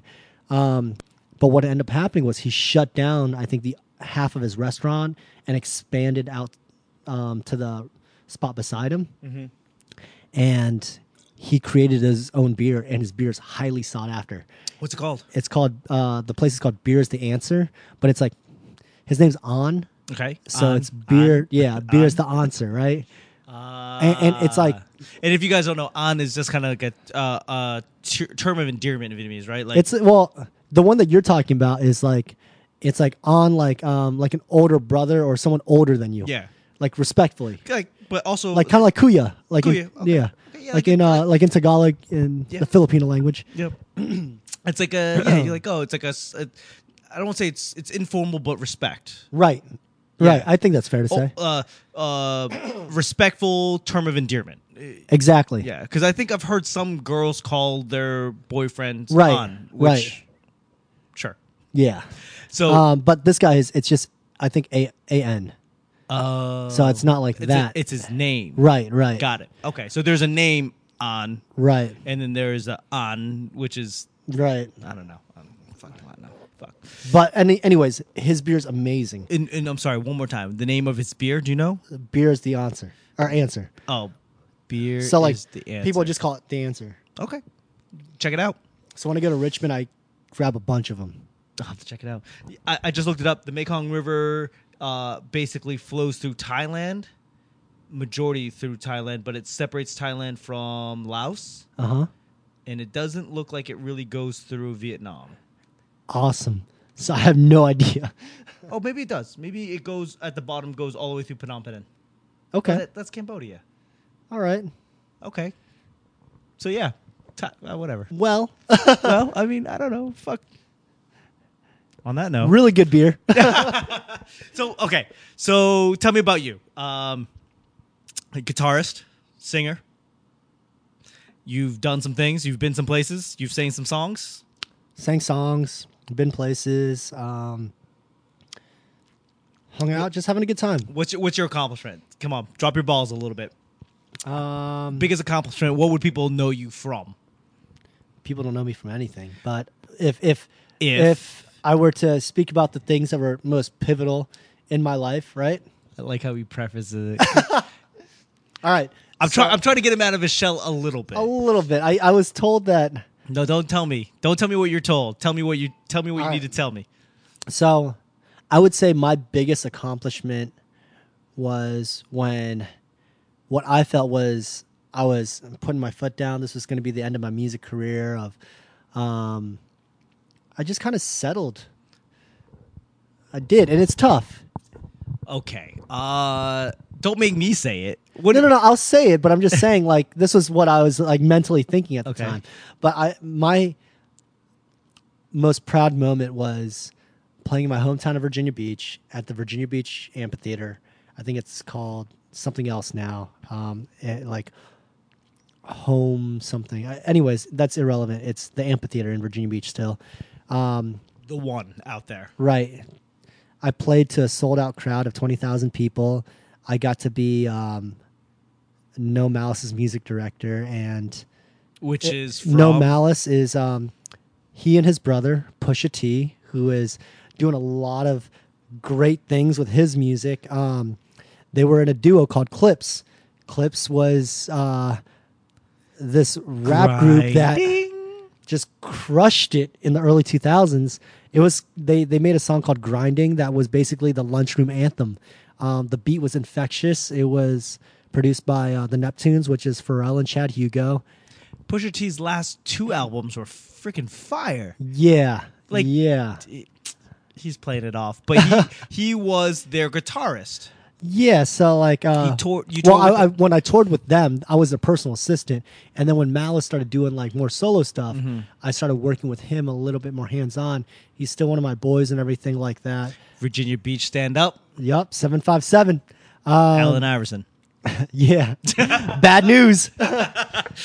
He's from Newport News. They call it bad news out there. Shout out to Kazi's Let's see. Comedy Club. There's a lot of stuff out. Like there's a lot of talent that comes out of like Name some shit. So I mean, obviously you So look Clips. like you look like Pharrell. You got the Pharrell starter kit. All right. I guess you ain't wrong though. Like I would dispute, but I stayed correct. No, obviously Pharrell. You got Timbaland. You Okay. know, Missy Elliott. Yep. Genuine. I don't know. Is Genuine out there? I know he was produced, but you know, you got this indie band that I worked for a while called May. They did a lot of great stuff. They toured with Weezer and Foo Fighters and stuff shit. like that. Cam Chancellor. The football player. Right. Yeah. Right. We're going through all the time because you mentioned AI and everything. Let me explain that real quick. Alonzo Mourning. Oh shit! One kidney morning. And his son who plays for Georgetown right now. Oh really? Yeah. Oh, I didn't know he played. Alonzo Jr. Plays for. He's coming along. He's no Alonzo Mourning, but Right. he is Alonzo Mourning. Yeah. Bruce Smith. Running back. Rams. Shoot, I forget what position he played. Okay. But who else? There's a lot. A lot of people from that area. It's slipping my mind right now, but yeah, I mean, even that on its own. But musical talent. The crazy thing about Pharrell and Timbaland is this: like, they went to two different high schools, but the high schools are 10, 15 minutes apart from each other. Okay. So you have two super producers that came from like the same place around the same era. Timbaland and Pharrell. Yeah. Well, Pharrell and Chad Hugo. I mean, Yeah. they were a duo at the time and everything like that. Shout out to Chad Hugo. Yeah. Filipino. Hey. He got the key to the city. Oh shit. This a couple months ago. Okay. Yeah. Finally. Yeah. He's a character, man. Chad or Yeah. Pharrell? Chad. He's cool. He's really cool, but he's a character. I've never met him. He's one of the oddest guys I've ever met. I mean, kind of have to, because especially back then when they broke out, like everything was gangster. It was hood, and then Right. Chad Hugo and Pharrell wearing polos and pink Right. shit, and having a completely different. I think you got to be a little off kilter to have like your own sound and not be influenced. It's funny because I feel like when you look at L.A., New York, Atlanta, you kind of have these certain like definitive images or looks or sounds. You know what I Yes. mean? Like New York and LA especially, Or the polar opposites. you are they're opposites, but they're definitive. Like Yes. for what is at that moment cool. But when you look at Virginia Beach and you look at Timbaland and Pharrell, if you listen to just the music itself and the production, it's nothing that comes out of like LA or New York.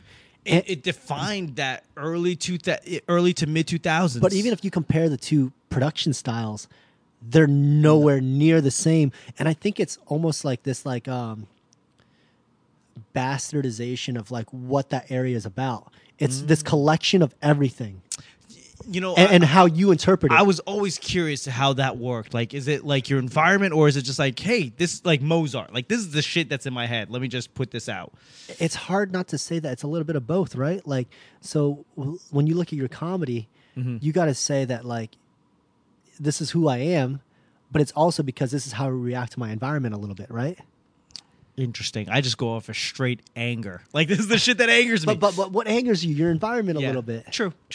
And I look at like, like the South is so Virginia Beach, considerably the South geography, but like it sounds nothing like Atlanta.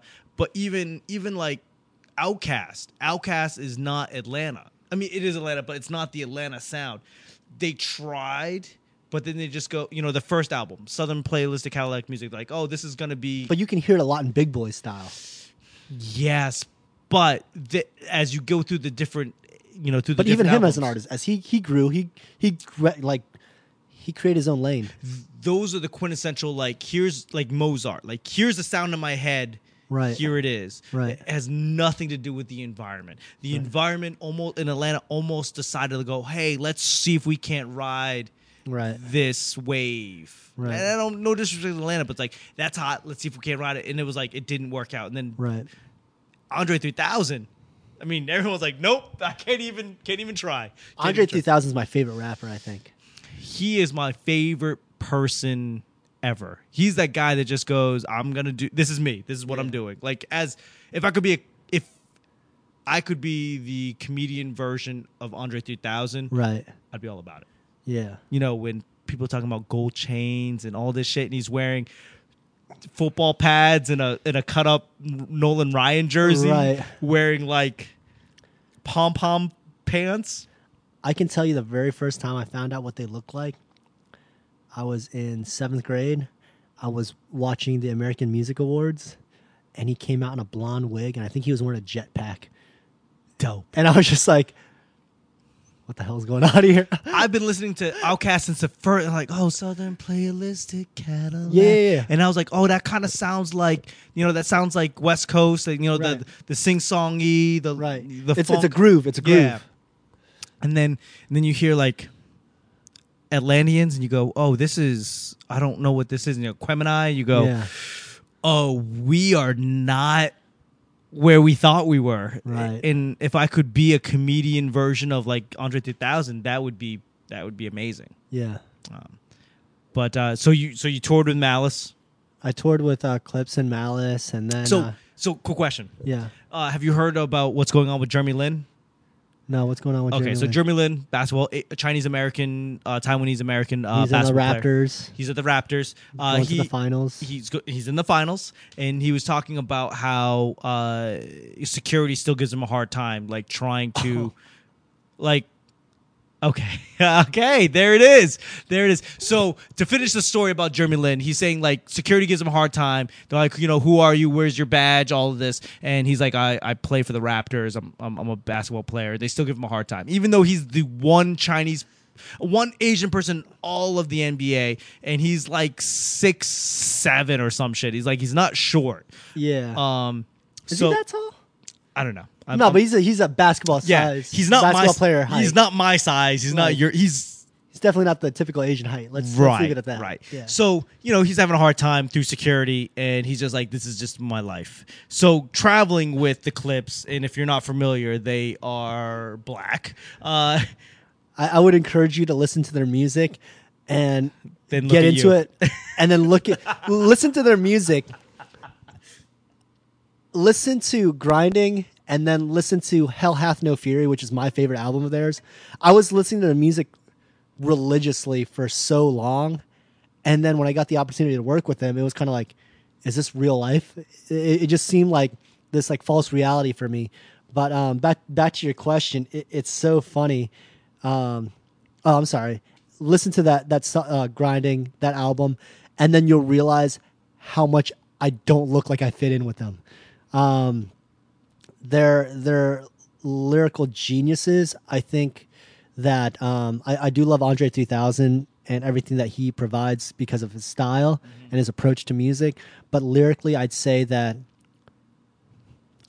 they've easily got to be in the top 5, if not top 3, 2, or 1 for how great they are lyrically.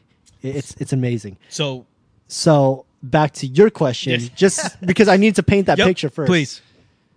So, did I have problems with security?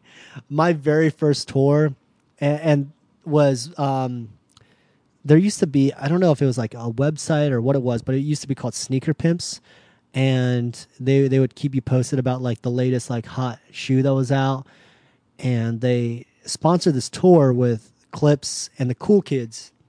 And the Cool Kids were Shit, yeah, cool kids. Gone fishing. they had Diamonds in the Black Mag, Yeah. Black Mag, yeah. This is the bat. This is the ball. Yeah. Yeah. And man, those guys are fun and they're cool and really awesome people. But I remember being on that tour, and I got tossed around by security so much because like I haven't changed the way I dress since I was like in 6th grade. I'd always worn tight pants and high waters because my mom never let me wear baggy clothes. I remember being in middle school, sitting at the like the front office because I was just waiting for the after school bus to come because I was a marching band kid and a band geek and all that. So I had to wait for the bus to come, and rehearsal ended early. And then the only people that sit in that office, other than people who were in marching band, was people who got in trouble and had to stay after school. So you were getting street cred? No, not at all. I remember having this like these two guys just making fun of me. I wasn't talking to them. I sat away from them. They felt the need to sit down and like just joke the hell out of me. Just get the cocked R like this Yeah. dude over here. They're like, look at this guy not wearing a flight jacket. You know, he ain't wearing Jinko jeans like us. You know, Janko jeans. I was like, and I remember sitting there and I was so sad. I remember sitting in like the front office and like crying. And it was awesome because then like this girl who was sitting there, think that was you. Okay, cool. But this girl that was sitting there was like, "Stop making fun of him," blah blah blah, and she gave me a hug, and I was like, Aw. "Oh my gosh, this is the first time I got I'm gonna an marry this unsolicited. bitch. I got an unsolicited hug from a girl. What's up?" We go together now, girl. But like anyway, so yeah, I was wearing tight pants when I think people were just starting to wear like tighter clothes. I dressed like a skater and all that, and I had this like really like tiny backpack, and just was standing next to them because they asked me to. I was their personal assistant at the time, and they asked me to like film behind the scenes footage stuff. Makes sense. And I would just like film whatever was going on and chop up clips and send it to the label.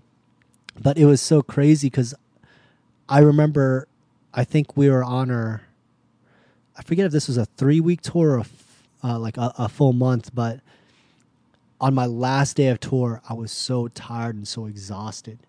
Like, I was just so spent. And you guys don't get it. Like, when you're on the road, you're not around family. Just get up and go. It's like new hotel. Don't even unpack. We would have, you'd land in a new city, get a hotel, go to the hotel room in the afternoon, do your like record signings, in-store signings, whatever, go do the concert, finish the concert, and then as soon as you walk out of that venue, you get on a bus and leave. So that hotel that you got, you didn't even sleep in. Damn. You were just there to take a shower and just relax for like literally waste time for like for an hour or two and then go. And so I was spent. And it's one of those things like when I look in hindsight, I was like, man, that was a lot of fun. But when you're living through it, it's just so exhausting. And you start to understand why people who are in this like spectrum like act the way they do sometimes. It's not that they don't want to sign autographs. It's just they're gassed and exhausted from it. And they try to put their best face on, but Right. they're people, you know? And even though we've only asked you for an autograph, we're asking for one autograph. Right. This is the 1,000th autograph today. Right. 100,000th that you've had since you've been home. Right. Right. So on my last day of tour, we were in New York, and the night before they had done like a VIP event for I don't know if you guys remember Mario. Mario. He's from Baltimore. So Is yeah, he? I think so. Oh, really? I didn't know that. I'm going on a whim here, but I think he's from Baltimore. But so he had his birthday, Uh-huh. so he'd asked them to perform like a song or two. So we didn't go home to the hotel until like 4 a.m. Okay. And then we had to wake up first thing. We had label meetings and had to do all this stuff. I was just tired and gassed, and it was the last day of tour for me. They continued their tour, but I was going back to Virginia Beach because I had a wedding to attend.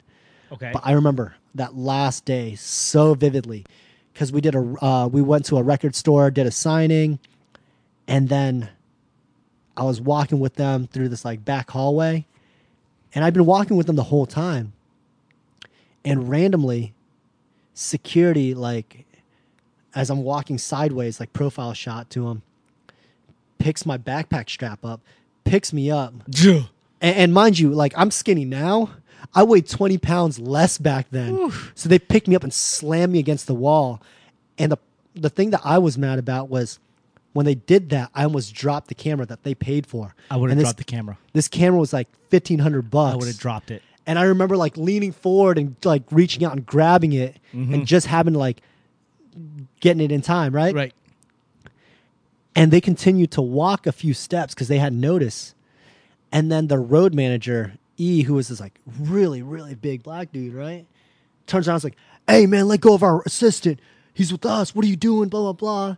And security, who was also a big black man, was like, "Oh, my bad, blah, blah, blah." But he didn't seem like very sincere about it. He was just kind of like, "Hey, I'm doing my job." Right. Just whatever, you know? I would have broke the camera. Hold up. I would have broke the camera and be like, ah. I remember getting like so mad because it was like the straw that broke the camel's back, you know?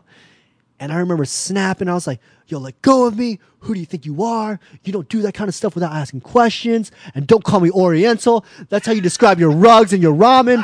And like, I was so pissed off. And I was like, I like act real cool. Like I brushed myself off and I was like, "Yo, let's go." Like I remember like they looked at me like, I'm known as like the nice dude, the cool guy that was just like always calm and like, you know, I didn't complain much. And they're like, "Whoa, Tunon's got a little attitude to him, you know, like he just said, let's go, then let's go, you know, like let's go. Let's get out of here. So we're walking probably like, I don't know, 7-8 steps down. And then Malice turns to me. He goes, yo, he never called you Oriental. And I was like, I know, man. Just keep going. Just keep going. I said go.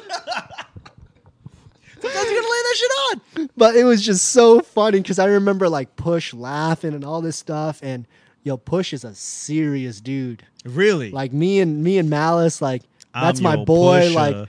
Like me and Malice joke around all the time. That's who I used to go to lunch with. Even when I lived in Virginia Beach, we'd hang out like on the reg. Me and him, we talk still to this day, like around once a week or something like that. But Push is a serious dude. Really? He is. Well, I guess I feel like what he says, like, because with that Drake beef, Yeah. like I felt like, oh, he's not selling records. Yeah. No, he's. I'm not gonna get into it, but Right. he's doing his thing. He's doing his thing. No, that's exactly what I mean. Yeah. Like I feel like, you know, sometimes you go, oh, this dude's selling records. I get it. Okay, it's like professional wrestling. But when I listened to some of his interviews, I was like, oh, I fear for Drake. I will. You don't have to comment. No. I'll leave it with this one story because Malice loves it when I tell this story because it's just so funny, but it also sets the precedent of like why I have so much respect and admiration for him. Okay. Because he is a good guy. Mm-hmm. Like every single time I see him, he's like, "Oh, yo, what's up, Tunon? Like, how you been? Like, Dope. How you doing?" Like, he doesn't act fresh with me. Okay. Like, you know, like That's awesome. we work together. You know what I mean? I worked more for his brother, but he's always treated me with respect once he felt that I earned it. Cool. Right? So the thing was, it's not like he gives you respect, but not the way that most people would. Okay. He's like, I know you're here. You're with us. You're taken care of. That's it. Yeah, you family. Like in a way, you family. Right. But it's extended family. Yeah. He's not treating you like family. He's treating you as extended family. Like, you're with us. Yep. We're good. Yep.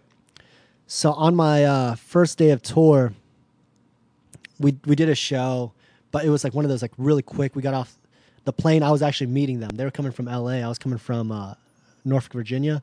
Okay. And so we flew into Denver, and we did a show in Boulder. Hopped on a bus immediately, went out right after the show. And then it was crazy because I woke up at 7 a.m. I heard like the TV in the front of the bus. So like the way the bus is set up in the front, there's a lounge area. Okay. So like there's a driver, then there's like a big stretch of a lounge area. Then in the middle there's like a few bunks for you to sleep in. And then at the back of the bus there's like another lounge, but it's in like a U shape with like TVs, video games, and all that stuff. So I woke up from the bunk. How many people in this bus? Ballpark. Oh, dude, it was no one. It was the driver, Malice, Push, me. They had Ab Liva there because that's their boy from Philly who was like featuring a couple songs. Their DJ, and then the road manager. So And 7 you. people altogether. 8, you being you. Did I forget if I named me? So 8. Yeah. Okay. So it's no one. Right. It's no one. And they didn't tour with merch or any of that, so there's like nothing to really carry on. There's no one on this bus really. It's very spacious. And I remember waking up at 7 a.m. and like thinking, oh, everyone was still asleep, and I was like, I heard the TV, got out of my bunk, pulled the curtain, saw that Push was sitting there. I was like, oh, cool. Like, I love Push, like, and his lyrics and everything. Like, this is a good time for me to talk to him because I'd already worked with Malice for about like a month or two at this point. And I wasn't even originally supposed to go on tour. I was filling in for someone else. Okay. Like, they had a videographer, Uh-huh. but the videographer had to bail for personal reasons. So they're like, we're only shooting behind the scenes stuff. Come on tour with us. Okay.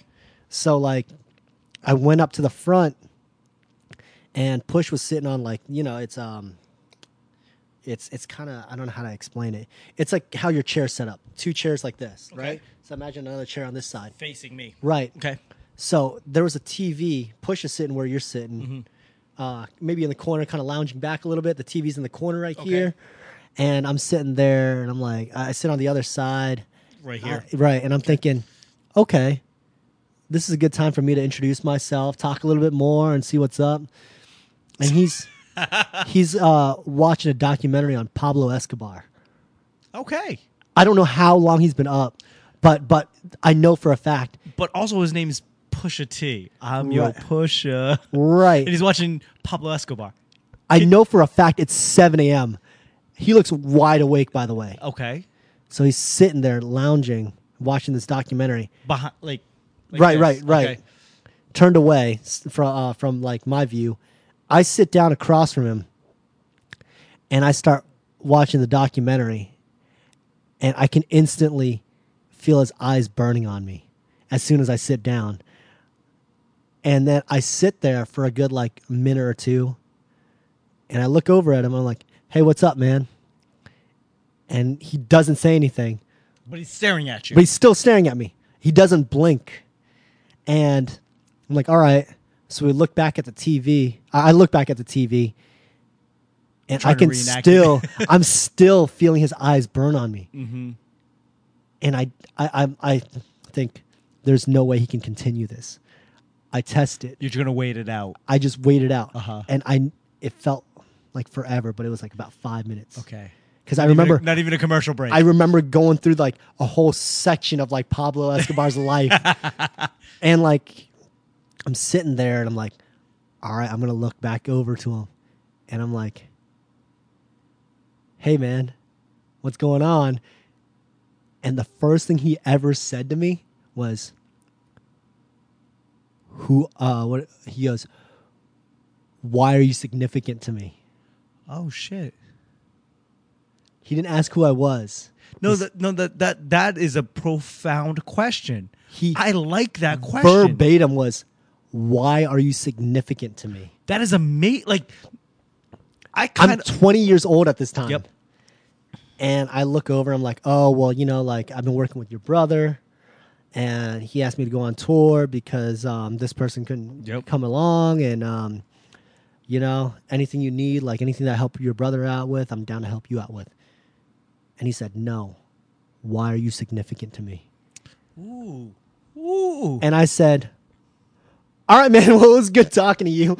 And I just go back to my bunk. And I lay there for a good hour before anyone else wakes up. You're just waiting for other people to wake up. And then, but like, it's crazy because like me and Malice are still tight. And he was like, yeah, like my brothers always have the highest level of respect for you. And, whenever I talk to him and when I see him out, he always looks out for me, makes sure that, like, I'm in good standing with everything. And it's really cool. Like, he did a concert back, I want to say, like, 7-8 months ago. And, like, set me up with tickets, hung out and all that stuff. That's and it was awesome. cool. Like, he remembers everybody. Mm-hmm. He's a really, really genuine person. But the thing is, it's like, he's business oriented, and I can't fault that. How are you significant to me? That's a phenomenal question. Like from a business standpoint, right? Like like who are you is not relevant to me. It's just a crazy thing because like you're thinking like I know when I look at like the picture and how it was painted all around, I'm like, okay, yeah, I wasn't supposed to go on tour. I know your brother asked me to go on here, and it's all cool. And for that to be your first question, it says a lot because, like, when the Drake situation happened, it didn't surprise me one bit. Knowing who he is, right. It didn't surprise me one bit. I put up actually a Facebook post that joked about like another interaction where I was like, "There's this one time when I was on tour." And like Pusha T like joked me for how tight my pants were, and I was like, from that day on, I knew never to like mess with him and everything like that. Right. Just kind of like making a lighthearted comment, but that happened, and I remember how hurt my feelings were, like straight up. Like I don't know why, but his words cut like a knife. Because I think. Because he's that dude. Like I can see. Like don't get me wrong. I've never met him. I've seen enough interviews where you just sit there and go, like, he could be joking, but he says it in a way that's like, I hurt. Like, fuck. Stop talking. I remember one time I made him laugh about something really stupid, right? And I was like, "Oh, I did good. I did good today. Good night, guys. I did good today." I'm gonna never show up ever. I again. don't fear any man really. You know, like there's people that like you don't really want to mess with any. And it's not that I fear him, but like in regards to that, but it's just kind of like I'd never been so shook off of like a first initial reaction.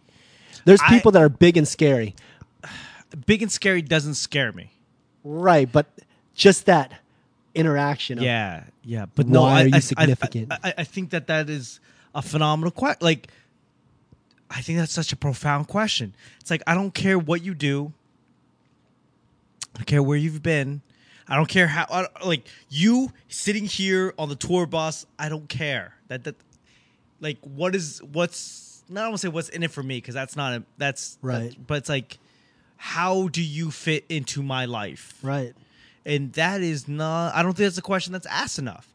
And it's an unfair question. I don't want to make it seem like this guy was like a jerk or anything because he wasn't. Right, but no, and I think that is the most valid. Like, I don't want your resume, right? I don't want what you bring to the table. How I want you to figure out pitch me on how you fit into my life. Right.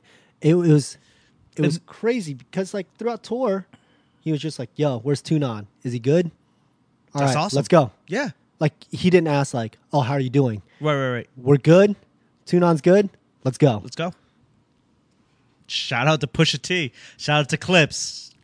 Shout out to Malice. Virginia Beach. Yeah. 2 up, 2 down. 2 up, 2 down. 2 up, 2 down.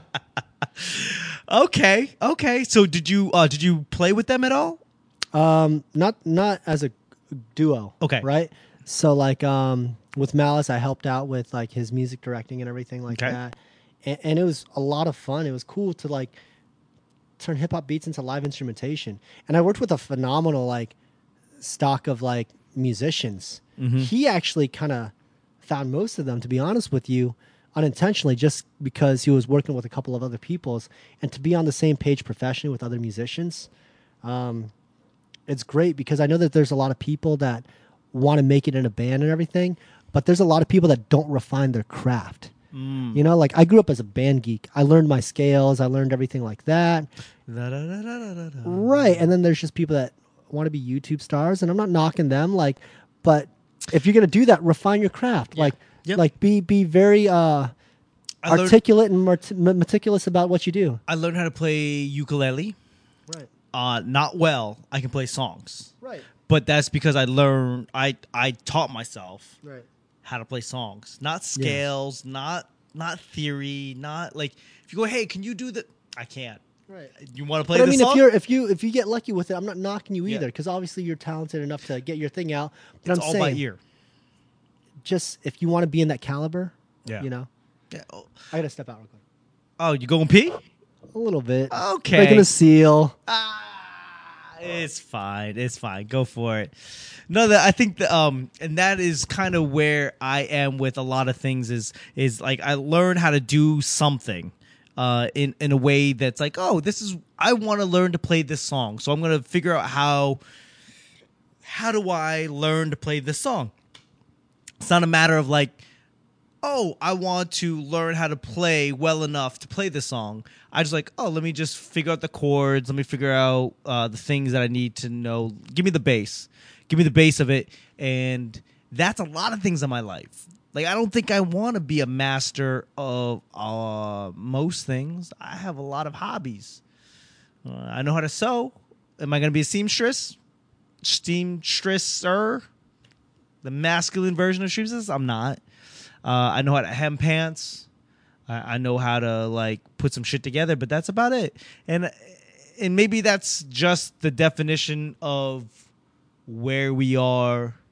Is like, oh, I just want to be able to accomplish XYZ tasks, but I don't want to master it. And I think that's kind of both an attention span thing for me, where it's like, let me just. It's it's an infatuation that just needs to be. Yeah, that. Few beers in, we're fine. We're fine. What are we? An hour and 54 minutes. Hey. So, yeah, I learned how to play ukulele, and just enough to go. I don't want to do this. I don't want to be good at it. I just want to be good at this one very specific portion of it. And I'm sure it shows because I didn't learn it well enough to know, like, oh, you're not actually good at it. It doesn't sound good. It just sounds like you're mimicking sounds. You go, yeah, that sounds about right. I don't think I want to I don't want to be a master of it. I want to master comedy. I want to master the business of it, and I want to master the art of it. But when it comes to playing instruments, it's like, let me just impress some people. That's not the way to go about things, unless you just want to impress people. How are you? I'm well. You know what? If you're watching this video, you should go back to the beginning of this and see how not red I am. No, we're both red. That's fine. I'm warm. Are you warm? I'm good. Okay, I'm warm. But You want to play some music? I can. Yeah, let's play a little music. Let's see. Oh, and There was a guitar on the side. Yeah, I did look it up. Mario is from Baltimore. Wow. You know who else is from that area? Drew Hill. Cisco. Oh yeah, Drew Hill. Yeah. I was saying Cisco. There is a place in Baltimore called Druid Hill. Oh. Yeah, that's how they got Druid Hill. Druid. Druid. Yeah, like the Yeah. Drew for short. So this is how I met him. We did an event at the Block in Virginia, Yeah, that place is cool. which is like the spot, It's like the spot, but in Virginia. but in Virginia. Well, the block came first. Not here to cut that up, but I was impressed, and I was like, I like you as a friend. Can you give us a little bit of clips? Maybe not. I don't know. No, You could s- probably. No. I could play the riffs, but We're literally 2 hours in. Like I don't. 2 hours in. Oh I don't know where we're going with this. What do you got for us? You know, it's funny. I had an idea of what to play. I was going to play something original, but I feel like because this is like the first time we're doing something. No, play original. Fuck No. I We're don't 2 want hours in. If they're still here, They're still here. They're still here. They're not leaving.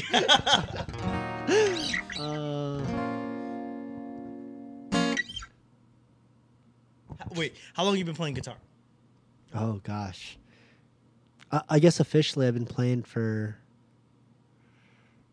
14 years. And But the thing, unofficially? unofficially 8, 9. I just didn't really like take it seriously. I was a drummer for 10 years before. Well, not 10 years before, but I was a drummer for 10, 12 years. That's what I focused on primarily, and it wasn't until like I felt no one in the area was playing the music that I wanted to play drums to that I started playing guitar. So, I mean, it's just kind of I just kind of picked up as like something to kind of almost off a necessity. Oh yeah, but it was just kind of like, well, if I can play guitar, I can teach it to somebody, and then they'll play the guitar parts I want, and then I'll drum. And I never went back to drumming. Okay, so you play a lot of covers. Like that's kind of some of your things you do. Yeah. What's the worst cover that you play that you don't like playing? Well, it's actually one of my favorite covers, Okay. but in this day and age, it's not very appropriate. It's Ignition Remix by R. Kelly. You know, like it's a little tough. Yep. Yeah. It's a little tough given the dynamics of what it is. Because I used to open my shows with that because I'd play a lot of weekend shows and bar shows and everything like that. And people would really vibe out and get like really excited about that stuff, you know? I got to work on this on the stand. This is still good. But like, it's just kind of one of those things where it's like, bummer. Like It's bummer in the sense that like I can't play the song. It's unfortunate. Rightfully so because Yeah. of what. He's a monster. Right. And it's unfortunate because, artists on one side are just damaged people on the other. It's crazy. I think people forget that sometimes. Yeah, I mean, in order to be a good producer of things, like, you lack somewhere else. Maybe you don't have to be a monster, but I mean, as a comedian, look at some of the great comedians. They're flawed humans. Yeah, it's weird because you're doing this all as a form of expression, and then now it has to be a business model, right? Yep. So I don't know. Well, that got Yeah. got sad real quick. What do you got for us? all right.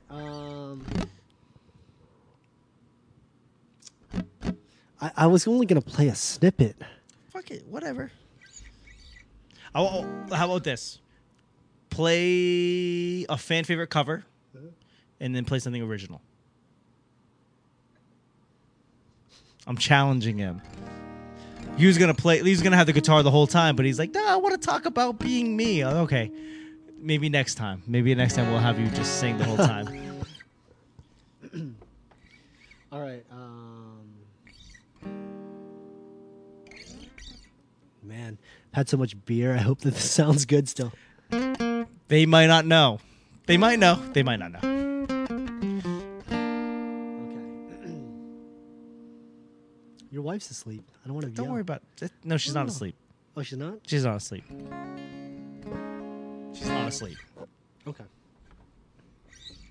And she's Filipino, so if you play a cover, she's probably singing to herself in there.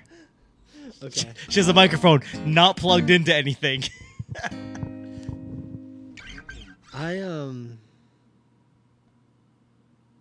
just got really shy all of a sudden. I'm sorry. Oh. You could hear his balls go back into him.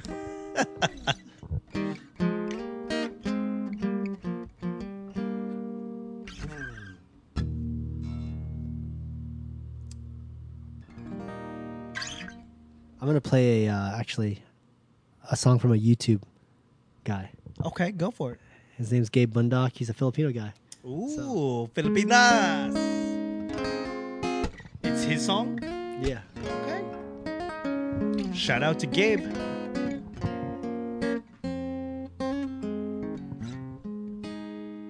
You run your fingers across my lips. No, I've never felt like this before. No, no, no, no. And I know I'm young, but I know love. And I know I'd know an angel if I saw one. But I know very well, gentlemen don't kiss and tell. I promise I won't tell the world. If you say you want to be my girl, in your own words.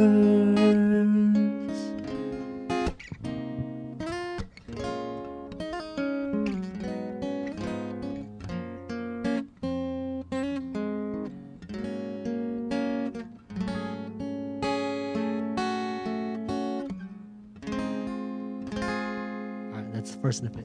Why did you choose that song? And how did you find that song? I found that song. I'm actually not a fan of YouTube stars. Bullshit. No, I'm not, because Okay. I don't think there's anything wrong, but I just feel like it's just so like it wasn't a stereotype, but it became kind of a stereotype for like Asian people to go on YouTube, do covers, and then get discovered. But it's not that I don't like them as artists. I just felt like it became an unofficial way of setting a glass ceiling on yourself, right? Okay. Because there's a lot of talented YouTube stars. And they're very great at playing guitar and singing and doing all these things, but they never blow it up big. And it's because I mean, so you have a few stories of people doing it. Yeah. So my thought is this: like, so as an acting background, one of the actors that was kind of one of my mentors, he was like, I mean, do you want to make, like, if you can make more money acting Right. than you would be making at Best Buy. Right. Like that's called a working actor. Like you're making a Absolutely. living. So the thing is, like, if you go around and people come to see you, and you do covers, 50% covers, 50% Right. your own music, you sell your own CDs, like, and you make more than what you would working at Best Buy. Isn't that kind of the dream? I'm not faulting them for doing what they do, by any means. I'm not saying it's a wrong path. I just think like it just sucks to see like when you go down that route to have that ceiling hit you, and it's like I don't really know what the dynamic and what the justification is for it, because I don't think it's on the artists. I think it's on the expectation of whatever that the other side is. You know what I mean? Like you Yeah. see your Tori Kelly, you see your Justin Bieber. But you don't see a lot of these and a lot of the ones that get really popular for their covers, like even Gabe Bundock and everything like that. And I don't know if it's like a situation thing, but I know AJ Raphael got really, really popular, but he hit a plateau in it. You know what I mean? But I feel like AJ Raphael and shout out to my favorite YouTube star ever, Kina Grannis. I feel like people will show up to their shit and they could not play any music, and people would be just happy to be. Oh yeah. But I think it's unfair to them because they don't get elevated on a higher platform, and I think they're deserving of it. It's not knocking them for what they've done or what route they've chosen, because to be fair, and let's admit it, they would be.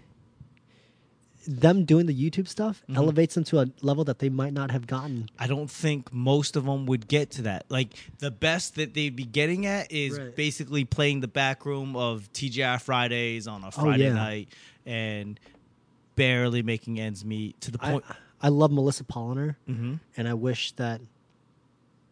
I think she's got some of the best songwriting I've ever heard, and I wish it was a little bit better for her. You know, I think that as a comic, I try to look at it as a comic. It's like I don't see a downside, but then again, I'm not doing Chris Rock's material, and people aren't coming to see me do Chris Rock's material. So I guess I can sort of understand, right? but I feel like getting on the radar is better than Not anything at all. Yeah. Because you're still doing the work. Do I want to have a sellout bar show, or do I want to work on the Metro? Right. I feel like I'd rather have a sellout show. I'm not faulting them for it at all. I wish the parameters were different, because I think, and this might be like a. I remember there was one point, and I didn't mean to smack my lips during that thing, so if that picks it up, sorry. There was an instance where I felt like, I was gonna really do it, but Asian people weren't marketable in the eyes of that stuff.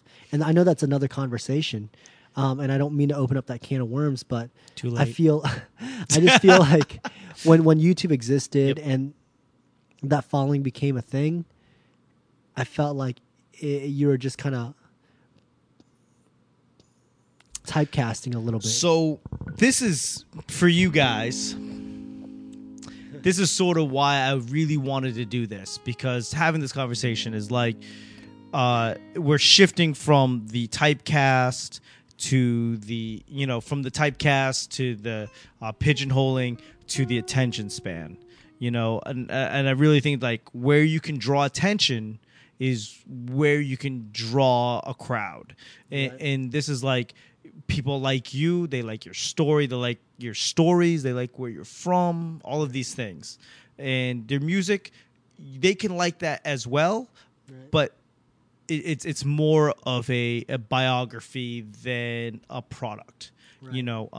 Yeah, I can dig that. Yeah, and as a comic, that's the same thing. It's like I need people to come to see me for me, not because like, oh, it's a comedy club, it's a Friday, I've got nothing better to do. Like that business model is done. Yeah. So it's like, oh my God, Tunon is coming to town. He's coming to a town that's like an hour away. I'm gonna fucking get a babysitter and I'm gonna drive out there. And I think that's really where it is now, because even though we have got this, you can watch this interview, you can watch this podcast, but to be able to be in a room with only 300 other people, 400 other people, like that's a different experience. Like you're paying the $20 cover charge for that. And I think that's kind of different than where we're used to. So people want to see you. They want to hear your music. Sure, you give them a little bit of sweet. Yeah, here's a song you like. Here's a song you don't know. Here's a song you might have been familiar with. Here's a song that I wrote. Yeah. And I think things are changing a little bit. So where you can market doesn't matter. Where you can market, you're marketing you. Right. It's like, oh, I'm this weird, quirky little. No, you're you. Let's sell you. What else you got for us? All right, so after one sappy song, here's another. Do you have something? Do you have something original? Yeah, so this is going to be an original. Can they get this anywhere, or is this no? Yeah, so this song is I think it's really hard to find on YouTube. Okay. Because it's kind of an old song, and I don't know, whenever I try to search it, it's kind of hard to find. But if you go to my fan page, which I never update, and hopefully that'll be revamped on Facebook and everything. If you just look up, I think it's facebook.com/TuneOnVuJams. So the number that. 2, NONV as in Victor, U Jams, JAMS. You'll be able to find it. This song is called To My Wife. I wrote it when I was not married. 20. Still not married. Very, very dry streak I've been going on. But I wrote the song. Will you marry me? No. Will you marry me? No. So this song was written when I was 23. I was working on a solo album, and I put it out, and I actually took it off all online platforms because the thing, and I think you can agree to this. Like, I know that the work that I do isn't humorous, but it's still an expression of self, right? Okay. Yep. Sometimes I'm sure with your jokes you feel like, this is a little dated, not because it's like actually outdated from the relevancy of the world, but it's outdated in the sense of who you are as a person. Yes. So I'm telling, at this point, even though I wrote the joke for me, and Right. at some point I was telling the story as me, now I feel like I'm telling the story Right. as somebody else, for somebody else. Right. So when I released the album, it was kind of like, I can't relate to this music anymore because with live instrumentation, it takes a long time. And then it was 2 years out from when I started performing it, and I was like, I don't really relate to this stuff anymore. So by the time, like, when you're like, oh, I wrote it, I'm recording it, by the time it got recorded, by the time it got pressed, by the time it got out, you're like, I'm not this guy anymore. I'm not this guy anymore. Wow. So this song I think still applies because, well, not to sound sappy and sad or anything, Too but late, I'm no, crying. No, I'm being single is very awkward in this day and age, and I think that there's a certain level of I know that I still believe in chivalry. So this song Because is you're from the South. because I'm from the South. Excuse me. Yeah. South Vietnam is a crazy place. Don't mammy. But so the song is called To My Wife, and Like two as in you? no. But But two non-wives.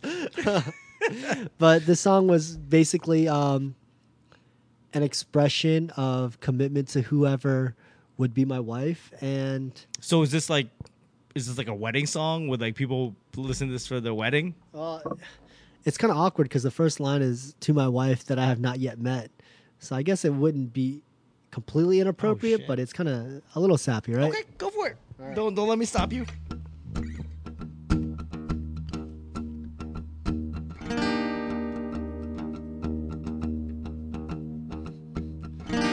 To my wife that I have not yet met, I'm growing up and taking proper steps to become the best man I can. I'm keeping promises to myself.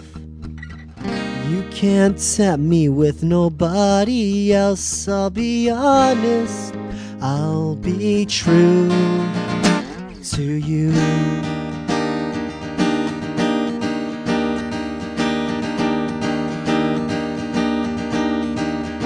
And I'll never want to let you down. And I never want to let you down. No, but I'll make mistakes and make it up somehow, so you will want to walk down the aisle in that white dress to say yes.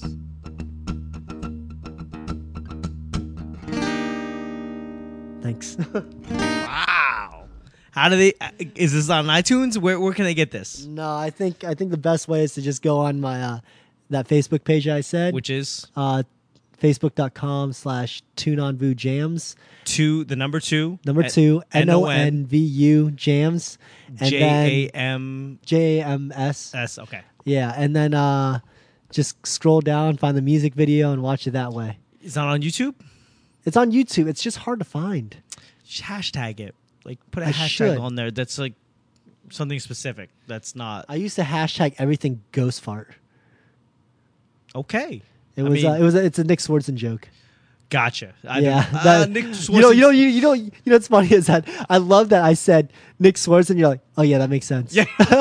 No. It's one of those things like I like Nick Swardson as a person. He's always like treated me as a person, which is all you can ask for. Oh, for you met Nick comedians. Swardson.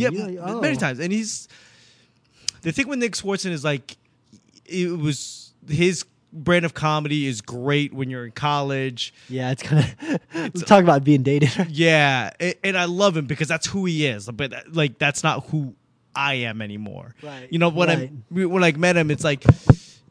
Yeah, like this, all of his shit makes sense, and now I'm like almost 40, and I think he is 40. Yeah, he's 40 plus, and you sit there and go like, I don't think I can hang anymore. Like it's not you, go do you, but I can't do it anymore. Well, it's like when you used to be like the rager in your group, and Yep. then like you get settled down and have kids, and it's like, yeah, that's not me. Except for when the blue moon comes out.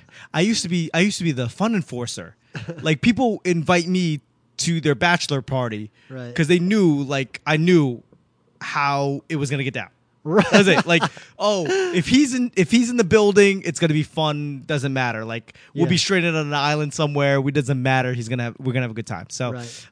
now when I look at like some of Nick Swardson's new material and sit there and go like, I get it, but I can't. It's not me anymore. It's funny because it's like I saw him do stand up last year. yeah. Here. Yeah. I saw him do stand up at MGM last year. Oh shit! And he did MGM. He did MGM. Was it a packed house?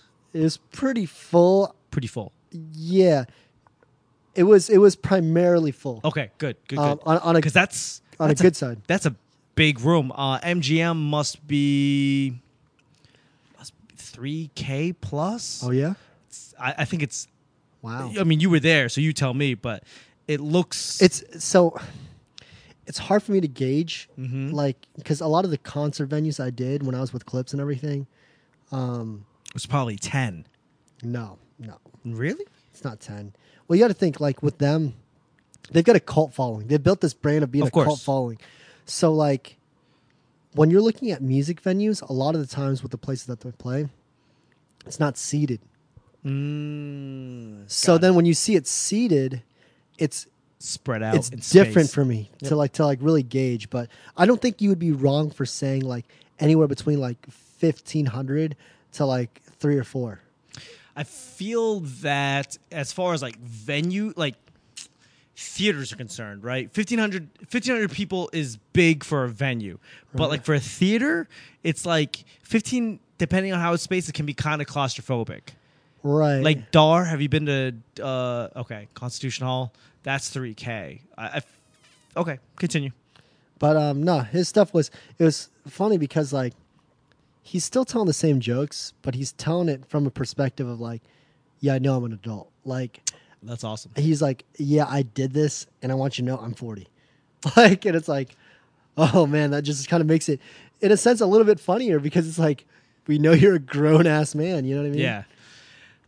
I mean, I've met him a bunch of times. I've hung out with him a bunch of times, and he's just kind of like, there's some comics where like don't want to be associated with like quote unquote open micers or like young comics, but he was just like, "You're here, I'm here. Let's just fucking you drinking, Are you drinking? We're drinking because we're drinking. Are you drinking? Let's drink."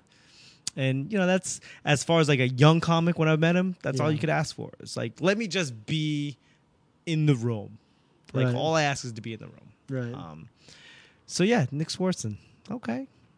What else? What do you? Let's see if we can wrap it up. But 2 and 20 minutes. What do you got coming up? Anything? Anywhere people can see you? So I will be playing in DC at Seasons and Sessions June 21st. Okay. I haven't promoted it yet. We're just trying to wrap up some small details. It's all confirmed and everything. We're just trying to make sure logistically everything's good. Where's it at? Seasons and Sessions in Washington, D.C. Okay. In Adams Morgan. Okay. Oh, cool. Great place. Yep. I love playing there. It's a small hole in the wall bar. I'm not even familiar with that. Oh man, it's so great because like it's really the bartender's bar. Okay. It's nothing fancy, but it's where a lot of local bartenders go to hang out. Is that by Bird or is it on the other Songbird or is it on the other side? It's it's by Songbird. It's okay. I'd say it's maybe 8 shops down. Yeah, walking away from the Mickey D's. Okay, so past Mickey D's, past Songbird, past Madam's Organ.